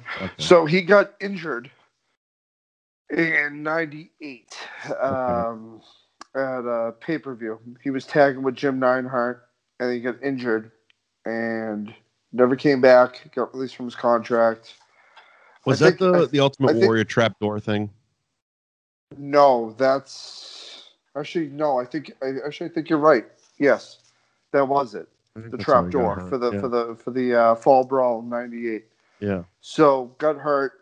I think there was a Lloyd's of London thing because everyone had one of those back then. There was a buyout of that, buyout of his contract, and rumor has it, from what I've read on this, the reason this match was so short is because his Lloyd's of London didn't expire till the 15th of September. Hilarious. So, again, from reading newsletters and shit, there's so many fake news, man, on this stuff. But that's something I've read on a couple of different things about it, because for his return match to be 2.5 minutes long. Well, and he didn't do any wrestling. Exactly.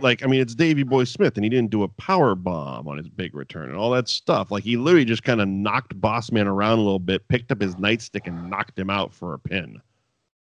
And then gave the title away? Yes. So after he wins the title, Crazy Man with plenty of dog in his stomach comes out dressed as Leif Cassidy, another alter ego of Al Snow. Yeah, he came out to the Rockers music. Dancing around, getting all, shiny, happy people. Yep. Runs to the ring, shoves a piece of paper in the Big Show's mouth. Bossman's mouth, excuse me. Comes back to the ramp area, and Davey Boy Smith just says, "Hey, buddy, have a title." Hey, buddy, my insurance premium hasn't run out yet, so take this shit away from me. Because, you hardcore boys want to hit each other. I don't want to do that right now. I got 2 weeks. 2 weeks. So he just gives Al Snow the title and raises his hand as if they're buddies and this was all a plan. I don't know. It doesn't make a lot of sense, but it was a good introduction. It was a good re-debut of the Bulldog, having him come down and fight a guy who literally just murdered a fucking dog. He gets saddled with the posse at a certain point. It's not a good run for Davey.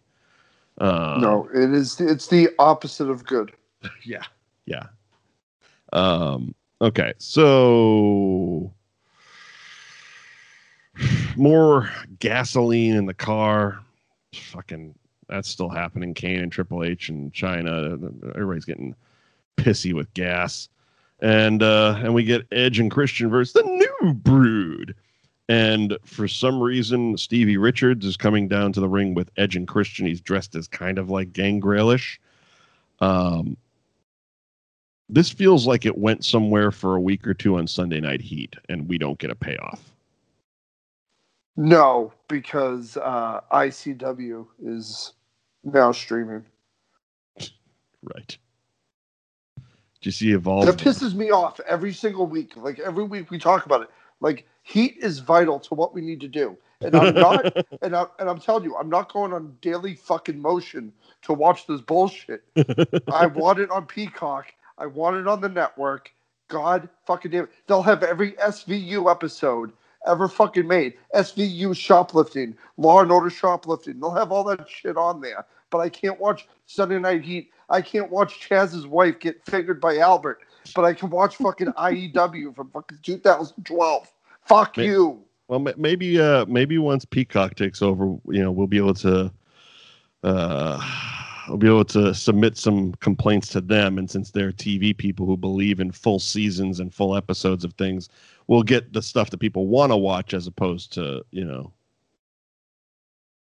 fucking some UK show with Drew Galloway. But it's funny because he dances in the ring. Yeah, he has a personality. Does he? Yeah. All right. Well, good for him. I'd rather watch Stevie Richards fucking get a payoff on Sunday Night Heat. Fuck, I'd rather shotgun say, hey, where's my live wire at? Fuck. Where's Mania? Where's the Action Zone? Here's what I got to say about that. At least starting in 3 weeks, WWE Network is free for me because I get Peacock for free. I'm curious. How do you get Peacock? Fuck you. Not doing it. Almost got me because I was looking at something else and my brain went into default mode. What I am curious about, though, because I get billed on the 4th of every month for WWE Network, and theoretically they're supposed to start on the 18th on Peacock. I'm curious if I'm going to get charged. I probably am.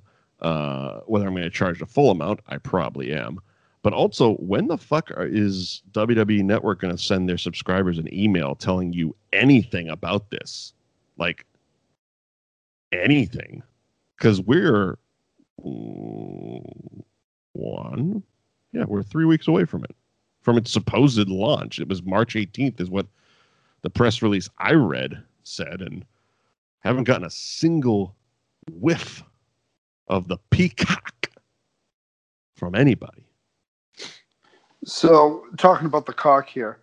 So, they're already pushing back the pay-per-view availability because I watched the pay-per-view this past week, the Elimination Chamber, and they discussed that it was very short. Fastlane, which is the next pay-per-view, was basically going to be available on both Peacock and the network. Interesting. Doing some digging, it's only going to be available on the network, and that's going to be essentially the last event on the network. Everything switches over to Peacock, leading into WrestleMania. Okay, so that's still like that's 3 weeks away. Isn't Fastlane that weekend? Yes. So like the 18th is a Thursday, isn't it? Like that Sunday.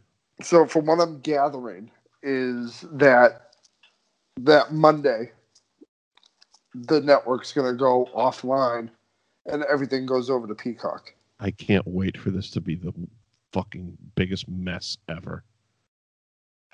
At least they're not doing it on WrestleMania weekend. Right. I hope, I mean, they've had it over a month since they announced it. The hope is that they're doing the transition shit now. I mean, you would think it would just be at a flip of the switch, a mirror type thing at the very least. Use the WWE servers area of the shit all loaded up. This is technical talk, but like it has to be something like that to make it smooth, because you will like wrestling isn't like at its height of popularity, and I'm being nice about that right now. So if all of a sudden, like, a bunch of people can't log on to something that they're paying anywhere from $4 to $9.99 for, I bet you'd get a lot of people that just don't come back. I think it's going to happen anyway.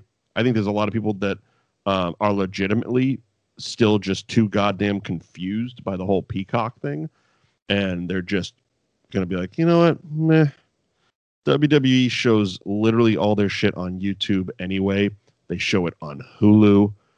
I mean, like the day after the pay-per-view, you can basically watch the good parts of all the matches on their YouTube channel, which has been a gripe of mine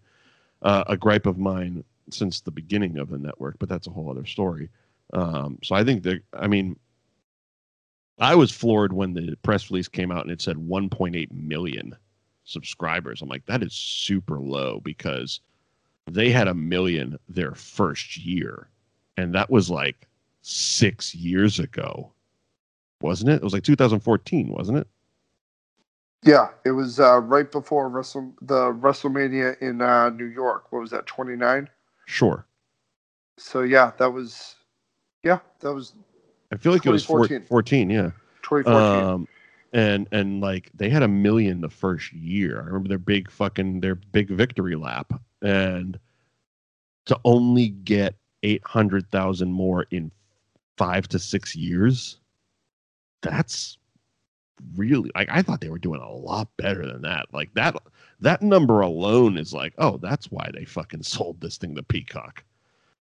Because it's worthwhile to a network, like, especially with the Universal thing, they get that they're in bed together, and there is value to the WWE library for another company, but like, fuck, man, like all these streaming services, you got like Disney and HBO Max and stuff like that, and they're crushing it. Like Disney's first day subscribers were in the 30 millions. HBO Max, I think, had 14 million day one. WWE has been on for almost 7 years, and they got barely 2 million. That's not awesome. It's not But awesome. isn't that just domestic? I can't imagine there's much more. I can't imagine. I don't know. It very well could be. Even if it is, that's still super fucking low. But anyway, Edge and Christian. So Edge and Christian win this match. They do. Stevie Kick helps it out. And lights go dark. What a horrible finisher. What a horrible finisher by Edge and Christian, though. Like some backbreaker elbow drop bullshit. Yeah, they get better. they get a little better in the coming years. Yeah, and the lights go out, and everyone thinks, of course, it's going to be another bloodbath because New Brood. Nope, it's Kane. Kane beats up the New Brood. Still can't believe we're calling him that. And he has a microphone. Wonderful. And he growls that he wants Triple H to burn the flesh from his body. You see that flesh? You see that fire? I want to see it glisten all over your body. That hurt. Anyway. Yes. It hurt to listen to from Kane, too. That fucking hurt. Anyway, we cut to the back, and Lillian is chasing down Davey Boy Smith. He wants none of it. He's like, you don't talk to me. I am leaving. I am going to get in my car, and I'm going to drive to the next town. There's suspense, I guess? I don't know. Where is Davey Boy Smith going? Is he going to see the Denver Broncos? Maybe he's going to Oakland. I don't fucking know where he's going, and he doesn't seem to want to talk to us. It's very, I don't know. I don't think they really knew what they were doing. It's just like, Davey, just keep walking. British Bulldog. He's a man of mystery. X-Pac arrives fashionably late to work, and he wants to know, where's Kane at, bruh? Oh, give me some of that Hasbro energy shit. Triple H is in the back talking about being doused in gasoline. But in the same vein, is also saying he's going to douse Kane in his own blood because I got a hammer. Gonna nail ya. Boom. Crushed it. Don't need another take on that one.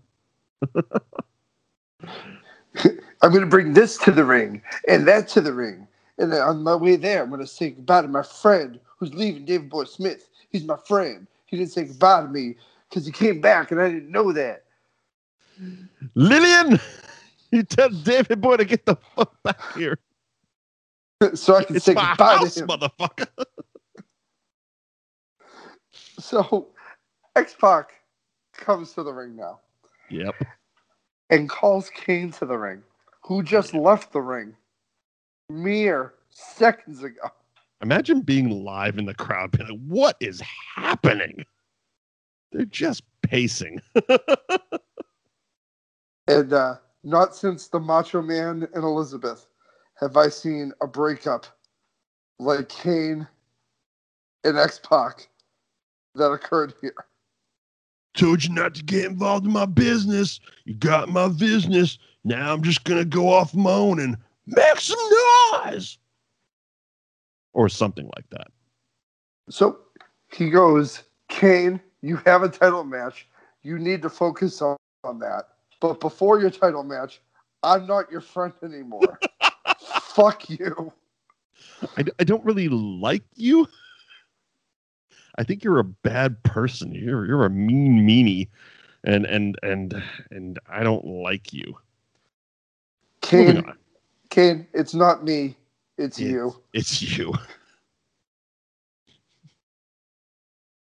John! You suck at karaoke, Kane. You can't do Bohemian Rhapsody with me, Kane. You're an asshole. You won't sing Picture with me. We have two brand new wrestlers arriving to work from the Luchador faction. I don't know what they're called, but I'm going with El Poro Loco. She's addicted to abortion. What the fuck? She's addicted to abortions. And then her father, Stevie Ray Vaughan, shits his britches.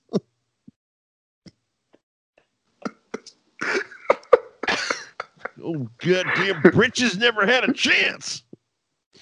Yeah, Jericho and Finkel arrive wearing luchador masks for no fucking reason whatsoever. I don't understand it, but it's fucking hilarious. It is wonderful. It feels like a complete Jericho idea. Like, we're gonna wear luchador masks. Why? Nah, fuck, it's hilarious. Okay. Vince isn't here this week. Go for it, bro. Where is Vince? I don't know. Shawn Michaels has him tied up in a broom closet somewhere. Our boy, MVP of the night, fucking Hardcore Holly is back. Oh no. So this segment is just bonkers, and it's definitely up there as one of my favorite things that happens this entire week. Hardcore Holly goes on his rant about super heavyweights, and he needs some heavyweight, blah, blah, blah, blah, blah. And Triple H's music starts up, and everyone's like, oh my God, Triple H, the champion, but he's got another match in here. What's he going to do? Is he going to pour gasoline on everybody? Because it's all about gasoline. If you didn't know, Kane poured gasoline on the champion. Nope, it's Chyna, who also smells like gasoline. She's coming to the ring, and fucking Bob Holly.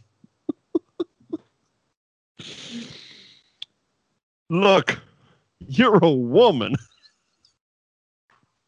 These guys and their fucking accents are brilliant. Look here, I don't usually beat up women, but I'll whip your ass. Those two things don't make any sense together, Bob. I don't give a damn. Kick everybody's ass. Be the champ. All right, Bob. Fuck everybody up. You're a woman. I don't fight women, but you can't make weight either. gimmick. So this whole thing becomes extremely fucking messy. We got Bob Holly, we got Crash Holly, we got China. Jarrett comes down, Billy Gunn comes down. It's a mess. Jarrett hits China, broke a goddamn guitar, and draw a fucking dime. And Billy Gunn acts like, oh my God, is he going to be friends with her? And now he's helping her up. Oh, really? You didn't just notice he's about to set her up for a fucking famouser, which he does. Drops her goddamn stack of dimes right on her goddamn neck. And yeah, it's bonkers. It's like fucking all of 45 seconds, but it's wonderful. Like, take the time, take some acid, and go watch this segment of fucking SmackDown and lose your shit. This is their version of Fear and Loathing Las Vegas. It really is. I don't understand why all these people are in the same ring together. I just don't. And Michael Cole was like, oh, thank God Billy Gunn's here. Oh, God, he's been so great over the last couple of weeks. and then Billy Gunn, you're a piece of shit. In a span of 30 seconds. Because we forget on Monday that China cost him the world title. Thank God Billy Gunn's here. Are they friends again? What a son of a bitch Billy Gunn is. He didn't even break cadence on that one. X-Pac is leaving and Kane is crying. Who fucking cares? X-Pac wasted a perfectly good energy drink on his way out the door. Could have gave that to Mark Henry. He had to eat a baked potato with no butter. He could have poured it on his dick to sterilize that shit. Rock is yelling about Mankind about some fucking shirt. Everybody's just walking in and out of this arena. What is this show? We're halfway through it and they just show up. And they drove together with Mick in the trunk. That's right. You get to ride in the Rock's trunk and you're complaining? What? At what point do you volunteer to rent your own fucking car? Mick Foley is the cheapest man ever. Oh, shit. Yeah, so he's got Mick has a new shirt. It says testicular fortitude on it. He makes note of it, and The Rock calls it a piece of shit and continues walking. Is this guy, he's a baby face too. Yeah, they're champs right now. Oh my God. Rock is the worst. How are these? The 90s were weird. Bubba Ray versus Bradshaw. I love these. Like I said before, these guys just beat the piss out of each other. It's great. Devon comes down. To me, the best part prior to the schmoz, which it led to. Yeah. Fucking Michael Cole mentions that Bradshaw was on the all-century team for Texas State. And the King goes, don't you start with this football crap too. I have to put up with that shit with JR on Monday, so you start with this football shit. I will shut that shit down, bitch. Oh my God, nobody gives a shit where he played college football. Wasn't he a demon like 3 months ago? Who cares where he played college football? He still has the paint on his chest. He helped hang someone 6 months ago. He kept Midian in his fucking sex dungeon for like a year. What is that about? No, but he was a D tackle. Yeah. Yeah. D tackle at OSU or some shit. Anyway, fucking great ass whipping by these two guys. And Devon and Farouk come down, and it's a beautiful brawl. Love every part of it. These guys can fight for the rest of their lives, and I'd be happy with it. Okay, another moment where Lillian Garcia earned her paycheck. But I actually think that this was more method than anything else. I think she was legitimately afraid the big boss man was going to hit her because she hid behind a car with the microphone poked out the top. As he had He was just lunging at her with his back to the camera. He gave zero fucks. He's like, let me tell you something. Like, these guys hate women. She was a combination of Geraldo on assignment and Jodie Foster from The Accused. All we're missing is the pinball machine.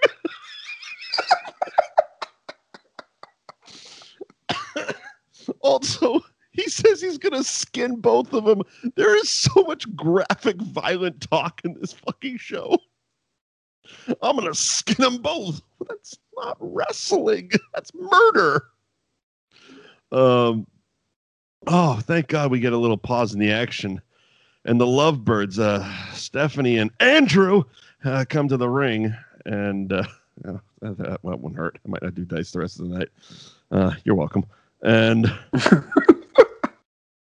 so they call out Linda, Briscoe, and Patterson, and Real American plays. And holy shit, these three just walk into the ring.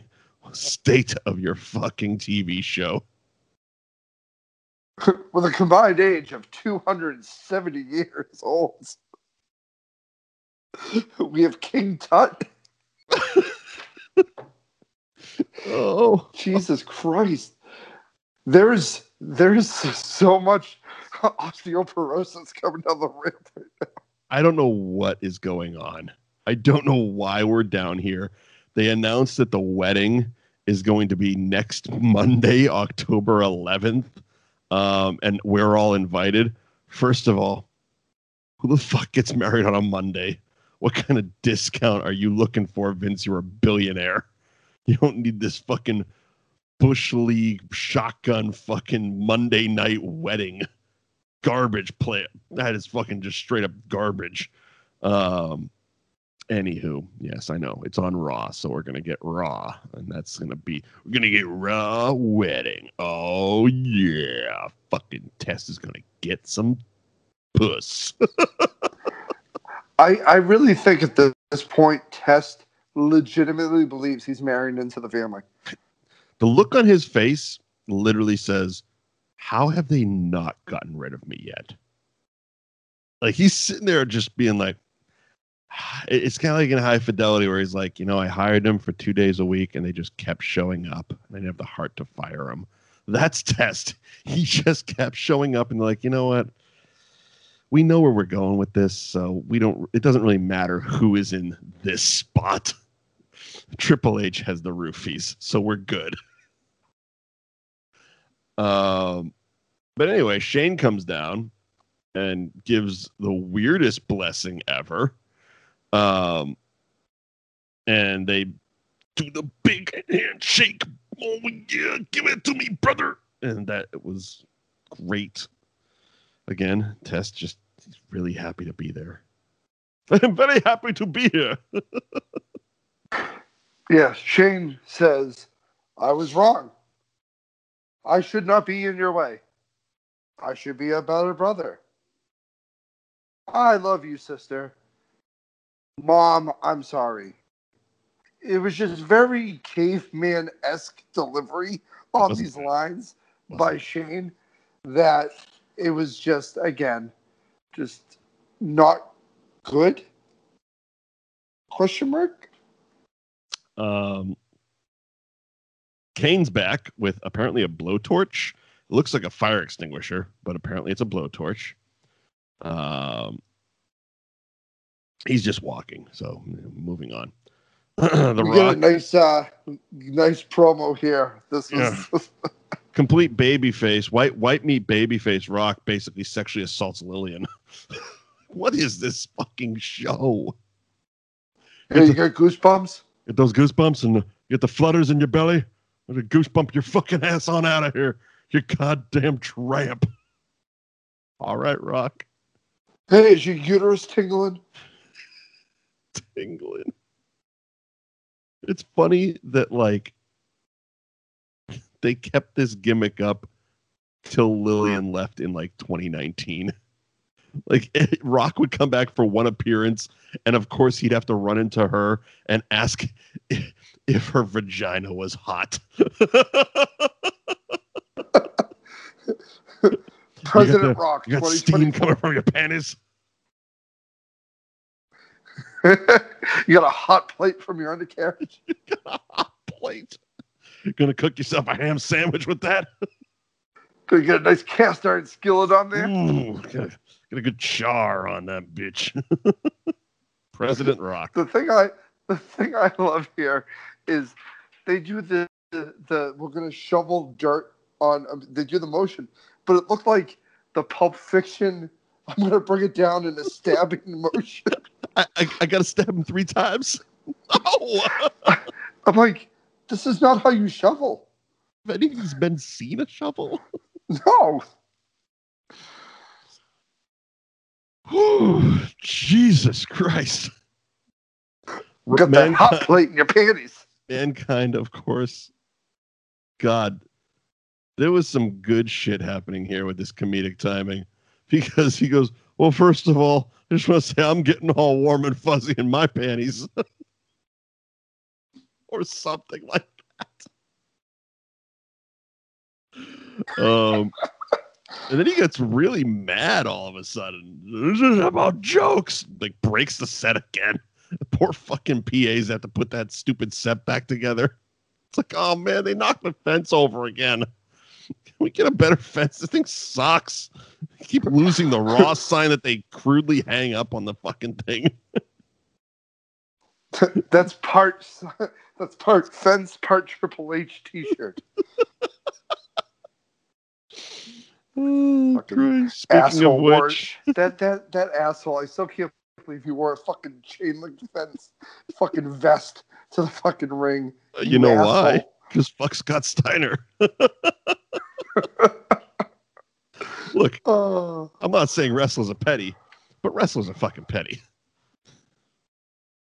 Chain link fence, that's Scott Steiner's gimmick. You wore it to the ring. Fuck Scott Steiner. That's all I'm hearing. It's no different than climbing the rope in gym class and having 72 angry men salute you when you get down because you did a good job. You're a good boy. You climbed a rope. Goddamn right, I'm a fucking Navy SEAL. Fuck Hulk Hogan. I took a picture with the president. What'd you do, Hulk Hogan? Steroids? Piece of shit. Fuck you. Maybe he was just mad that Tropic Thunder was such a bad show. I don't know. Maybe that's it. Maybe it's like he just... Thunder in Paradise. Tropic Thunder was a good movie. Tropic Thunder was a great movie. Thunder in Paradise was a disgrace to Navy SEALs. Because never mind. Go listen to the old episode we did on the whole fucking thing. Anyway, Triple H, which is in our archives. It's in our archives. We have archives. Yeah. You know that because you're listening to us. Yes, we're like Encyclopedia Britannica. We are. We have many archives. Many. It's just one. If you're listening to this, just scroll up. There you go. Archives. My God, that was difficult. Anyway, you want to know what else should be archived? Triple H's fucking theme song, because I'm getting fucking tired of hearing so tired of it. So tired of it. I really want Kane to burn him alive at this point. But sadly, he doesn't. No. This match, Kane comes to the ring with a blowtorch. This match ends with China-ference. China-ference. Oh, very good, Rich. I like that. It is. Thank you. China-ference. Triple H wins. Let's just stop talking about these two for fucking 4 minutes. Enough. When you said China-ference, it reminded me that we didn't cover the fact that Bob Holly talked about her 200-pound implants. 200-pound bags of silicone or something. First of all, you're a woman, and I don't beat on a woman. Second of all, despite the fact you got those 200-pound silicone bags on your chest, you ain't going to make weight. I heard that, like, motherfucker, Bob Holly. Dude is swinging for the fences and connecting every time. It is wonderful. But yeah, Malicia's going to be pissed with this kind of language. God, canceled. Well, for God's sakes, you have to say so many naughty words, Bob. Yeah, China-ference. It's what to be expected with the Triple H thing. They got a sledgehammer, and then the Undertaker and Big Show come down. My God, this show is all over the place. I don't know what we're doing with them anymore. They just come down. Well, China and Triple H run away. Kane is up. Big Show and Undertaker look. Moving on. This is what we're doing. Everyone's just running around in a circle with their fucking heads cut off. Where is Vince? I know who's looking for Vince. Shamrock. And for Chris Jericho. Shamrock. Chris Shamrock. You'll never find him because he's not here. It's a Pollo Loco. He goes, I'll find you even if it takes all night. Next segment. Chris Shamrock coming to the ring. Fuck you. Oh, he calls him a coward and blah, blah, blah. So Jericho's music hits. Ken Shamrock jumps out of the ring. He takes a walk, and then all of a sudden, my God, King, look in the ring. Look in the ring. What is that? What is that? What's in the box? It's a shark cage with Chris Jericho in it. Anyone that's seen a comedy video that involves a porta potty knows exactly how this should have happened. You get in the ring and you push that motherfucker over and you walk away. But that didn't happen. Jericho talks a lot of shit for a while. And because funny is not in Shamrock's repertoire, he hulks out and bends the bars and pulls Chris Jericho out of the cage. But he literally bent the fucking bars like comedic strongman. Oh, look at that. I bend steel. Yeah. Jericho and Finkel flee. Shocking. Well, Jericho was asking for the Fink to lift up the cage. Yes.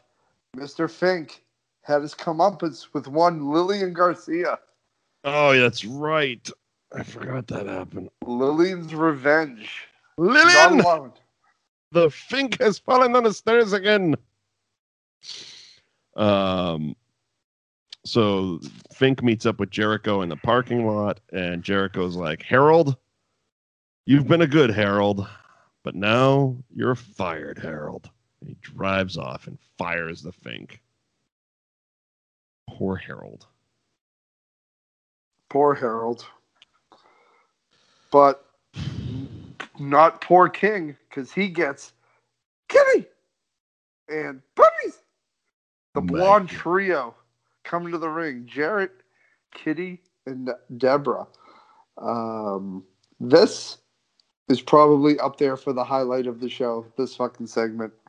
I almost pissed myself. Mm-hmm.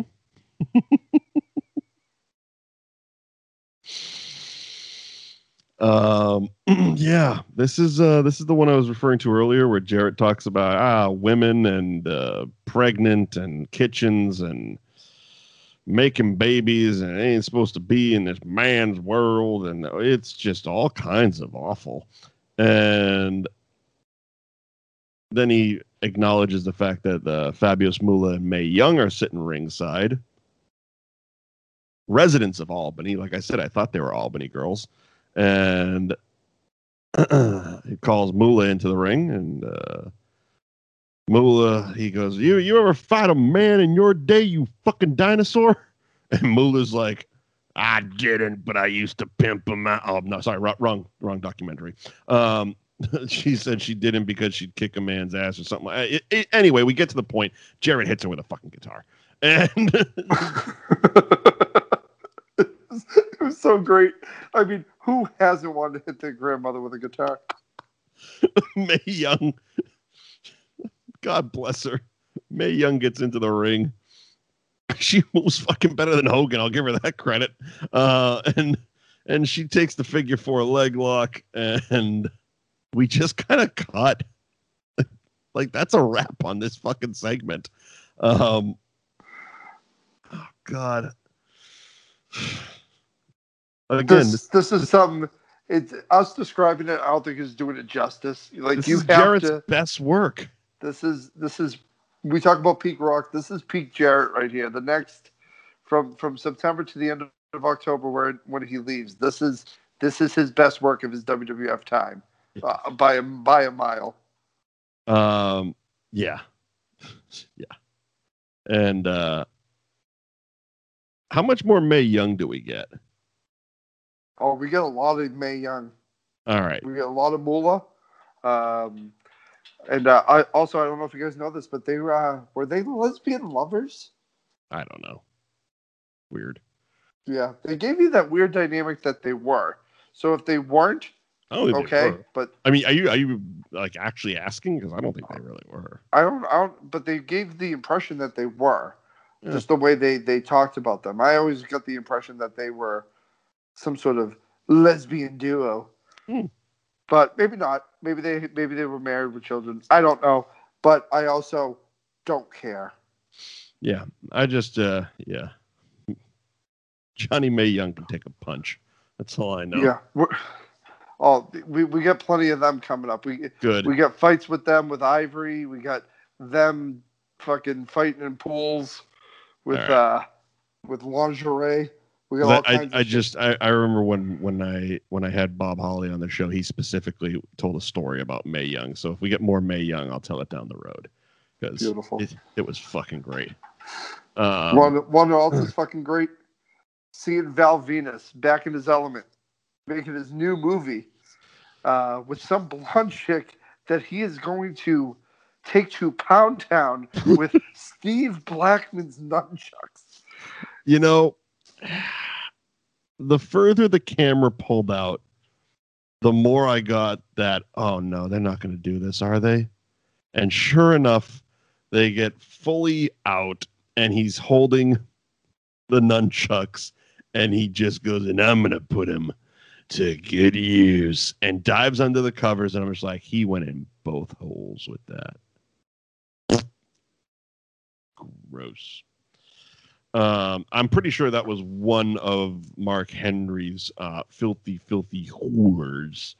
At least it looked like. I believe she was Scandinavian. Did you notice that the King was very like into the fucking European background of Mark Henry's fucking women? It was weird, but that's the King. Well, it takes a special nationality to take double-ended nunchucks into your fucking balloon knot and your fucking vag. You wouldn't believe how much breathing exercises go into that. Anywho, Undertaker and Big Show are strolling around the back. How many nunchucks have you taken? Looking bored and mean. Leave me alone. Mind your business. This isn't fucking tell-all with the champ. Someone's stealing Sonny's idea for her OnlyFans. I think she's in jail again, so I'm just going to hack her account. If you get the camera really close up, you can't tell the difference. You both sound the same. You want to fuck a Hall of Famer?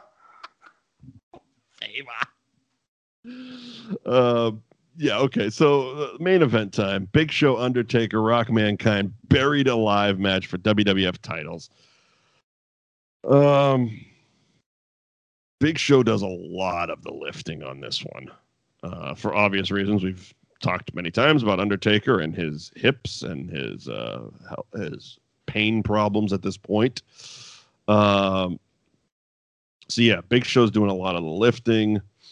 And man, this was that shot that fucking, I think Mick Foley's talked about it, but this took many years off of his hip when Big Show throws him from the stage and he doesn't go into the hole. He lands on the fucking whatever that staging is that looks like fake grass. Like, oh, that was a gross landing. But yeah, that's also an iconic shot that's still shown. Yeah, with stuff with Mick Foley to this day. So a happy accident that led to him not having a hip. Right. walking like a 90-year-old man at 52. Yeah, so there's a lot of shovel spots, a lot of choke slams, a lot of this, a lot of that. Of course, Triple H has to come out and get involved because it's tag team titles, and why wouldn't Triple H come and get involved in a match he has nothing to fucking do with? And I don't think anybody is going after his title at the moment. Maybe they are. Of course they are. Why wouldn't they be? Because it's a dead heat between Billy Gunn, Val Venus, at The Rock, Steve Blackman, Ken Shamrock, Al Snow, Avatar, and Leif Cassidy, all for the heavyweight title that Triple H is holding. Maybe we'll have a Burning Alive match. I don't fucking know. Why are you here with your fucking hammer? So, in our first series, which is available in our archives, Scroll down. We had an episode with the Big Cat, and it was the Big Cat versus everybody. The Big Cat. I love the Big Cat. So I think Triple H is taking the role of Big Cat here. It's just Triple H against everybody. Yeah, but I like the Big Cat. Well, here's a little big market tease. We are going to see the Big Cat. Not the way we want to see him. Not the way we want to see him, though. But we're going to see him. God damn it. We're going to get Curtis Hughes? We are. Ugh. He was so much better as the Big Cat. Oh, I'll never forget the Big Cat. One Love. One Love. Big Cat. And that's available in our archives, too. Yeah. Scroll down. Yeah. All right. Fucking Kane's out here, too. Is he involved in this match? No, of course not. But he's here. Everyone here. is involved. Kane's here. He still can't get his goddamn lighter to work. Undertaker leaves to check in with his kids that he left in the hotel alone. He so really did nothing in this.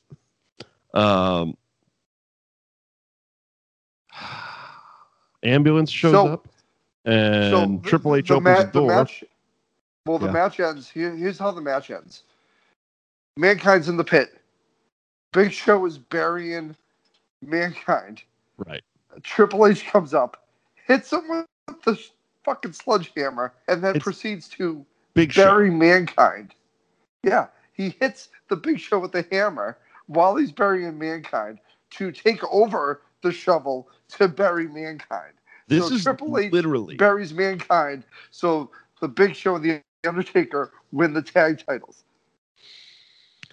This is literally an adult's version of this is my sandbox and I'm gonna do the digging.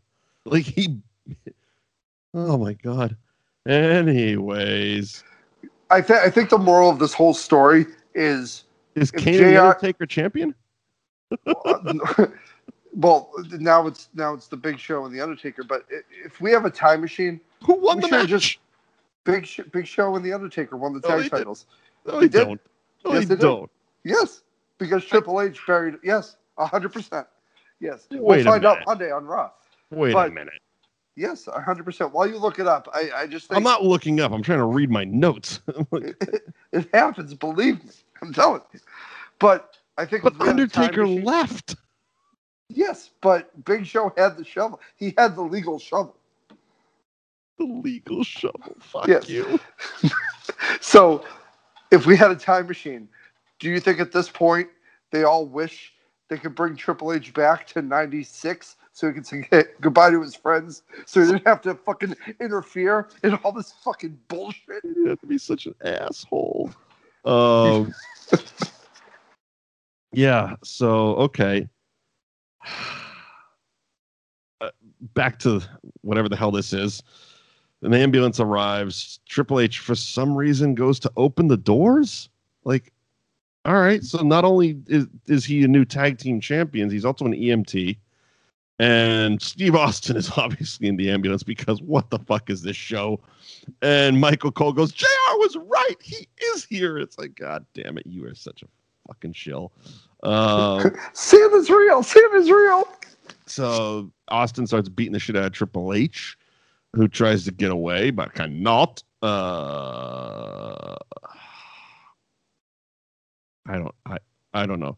Austin throws him in an ambulance, drives that sumbitch outside, gets in a WWE branded semi truck, and holy shit, did he have fun! He drove that thing he fucked that ambulance up, dude. Like, he backed it up. He was fucking doing front wheelies or whatever the hell you call those things. Like, the back tires were lifting on the thing. Steve Austin is very dangerous with fucking cars in this era.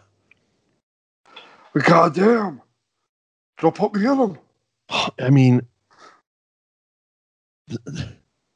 watching him, I'm like, all right, I don't know how to drive a big rig. I'm guessing Steve learned that morning. He really fucked that truck up. Like, not in the way everyone thinks he fucks that truck up. Like, oh, it's two cars banging into each other. No, like, you can see basically the transmission dropping out of that thing. He almost knocked over the dumpster. Tires aren't supposed to jitter like that. When he smashes into the ambulance that's wedged between the dumpster and the truck, he hits it so hard, the dumpster almost flips over. I mean, I know they were going for the visual effect here. It worked. It worked. He's hitting the gas after he slams into it, and the tires are going to fucking explode. And then he just gets out of the truck and walks away. What is this show? Oh, but that's it. That's SmackDown for you. Whew, shit. Where are we on the show? That is that's SmackDown from September 9th, 99.99. Make a wish. Oh. Fuck that. 11/11. Whatever. Coming up next week, we got Raw from September 13th and SmackDown from September 16th, 1999. Thank you for joining us on Two Guys Watching Wrestling for Nightsticks and Coffins, the Big Boss Man's Naughty 1999. Rich, you want to throw out the social media plugs? Absolutely. Facebook, Two Guys Watching Wrestling. Give us a like. Give us a follow. Give us a thumbs up. Give us money. Give us something. Give us some attention. On Twitter, the Bluebird, at Two Guys WrestlePod. Number 2 Guys WrestlePod. Hashtag 2GWW. Give us a like. Give us a follow. Send us some feet pics. Send us some money. Send us some nudes. Get us whatever we need to get us that hashtag Blue Chew money.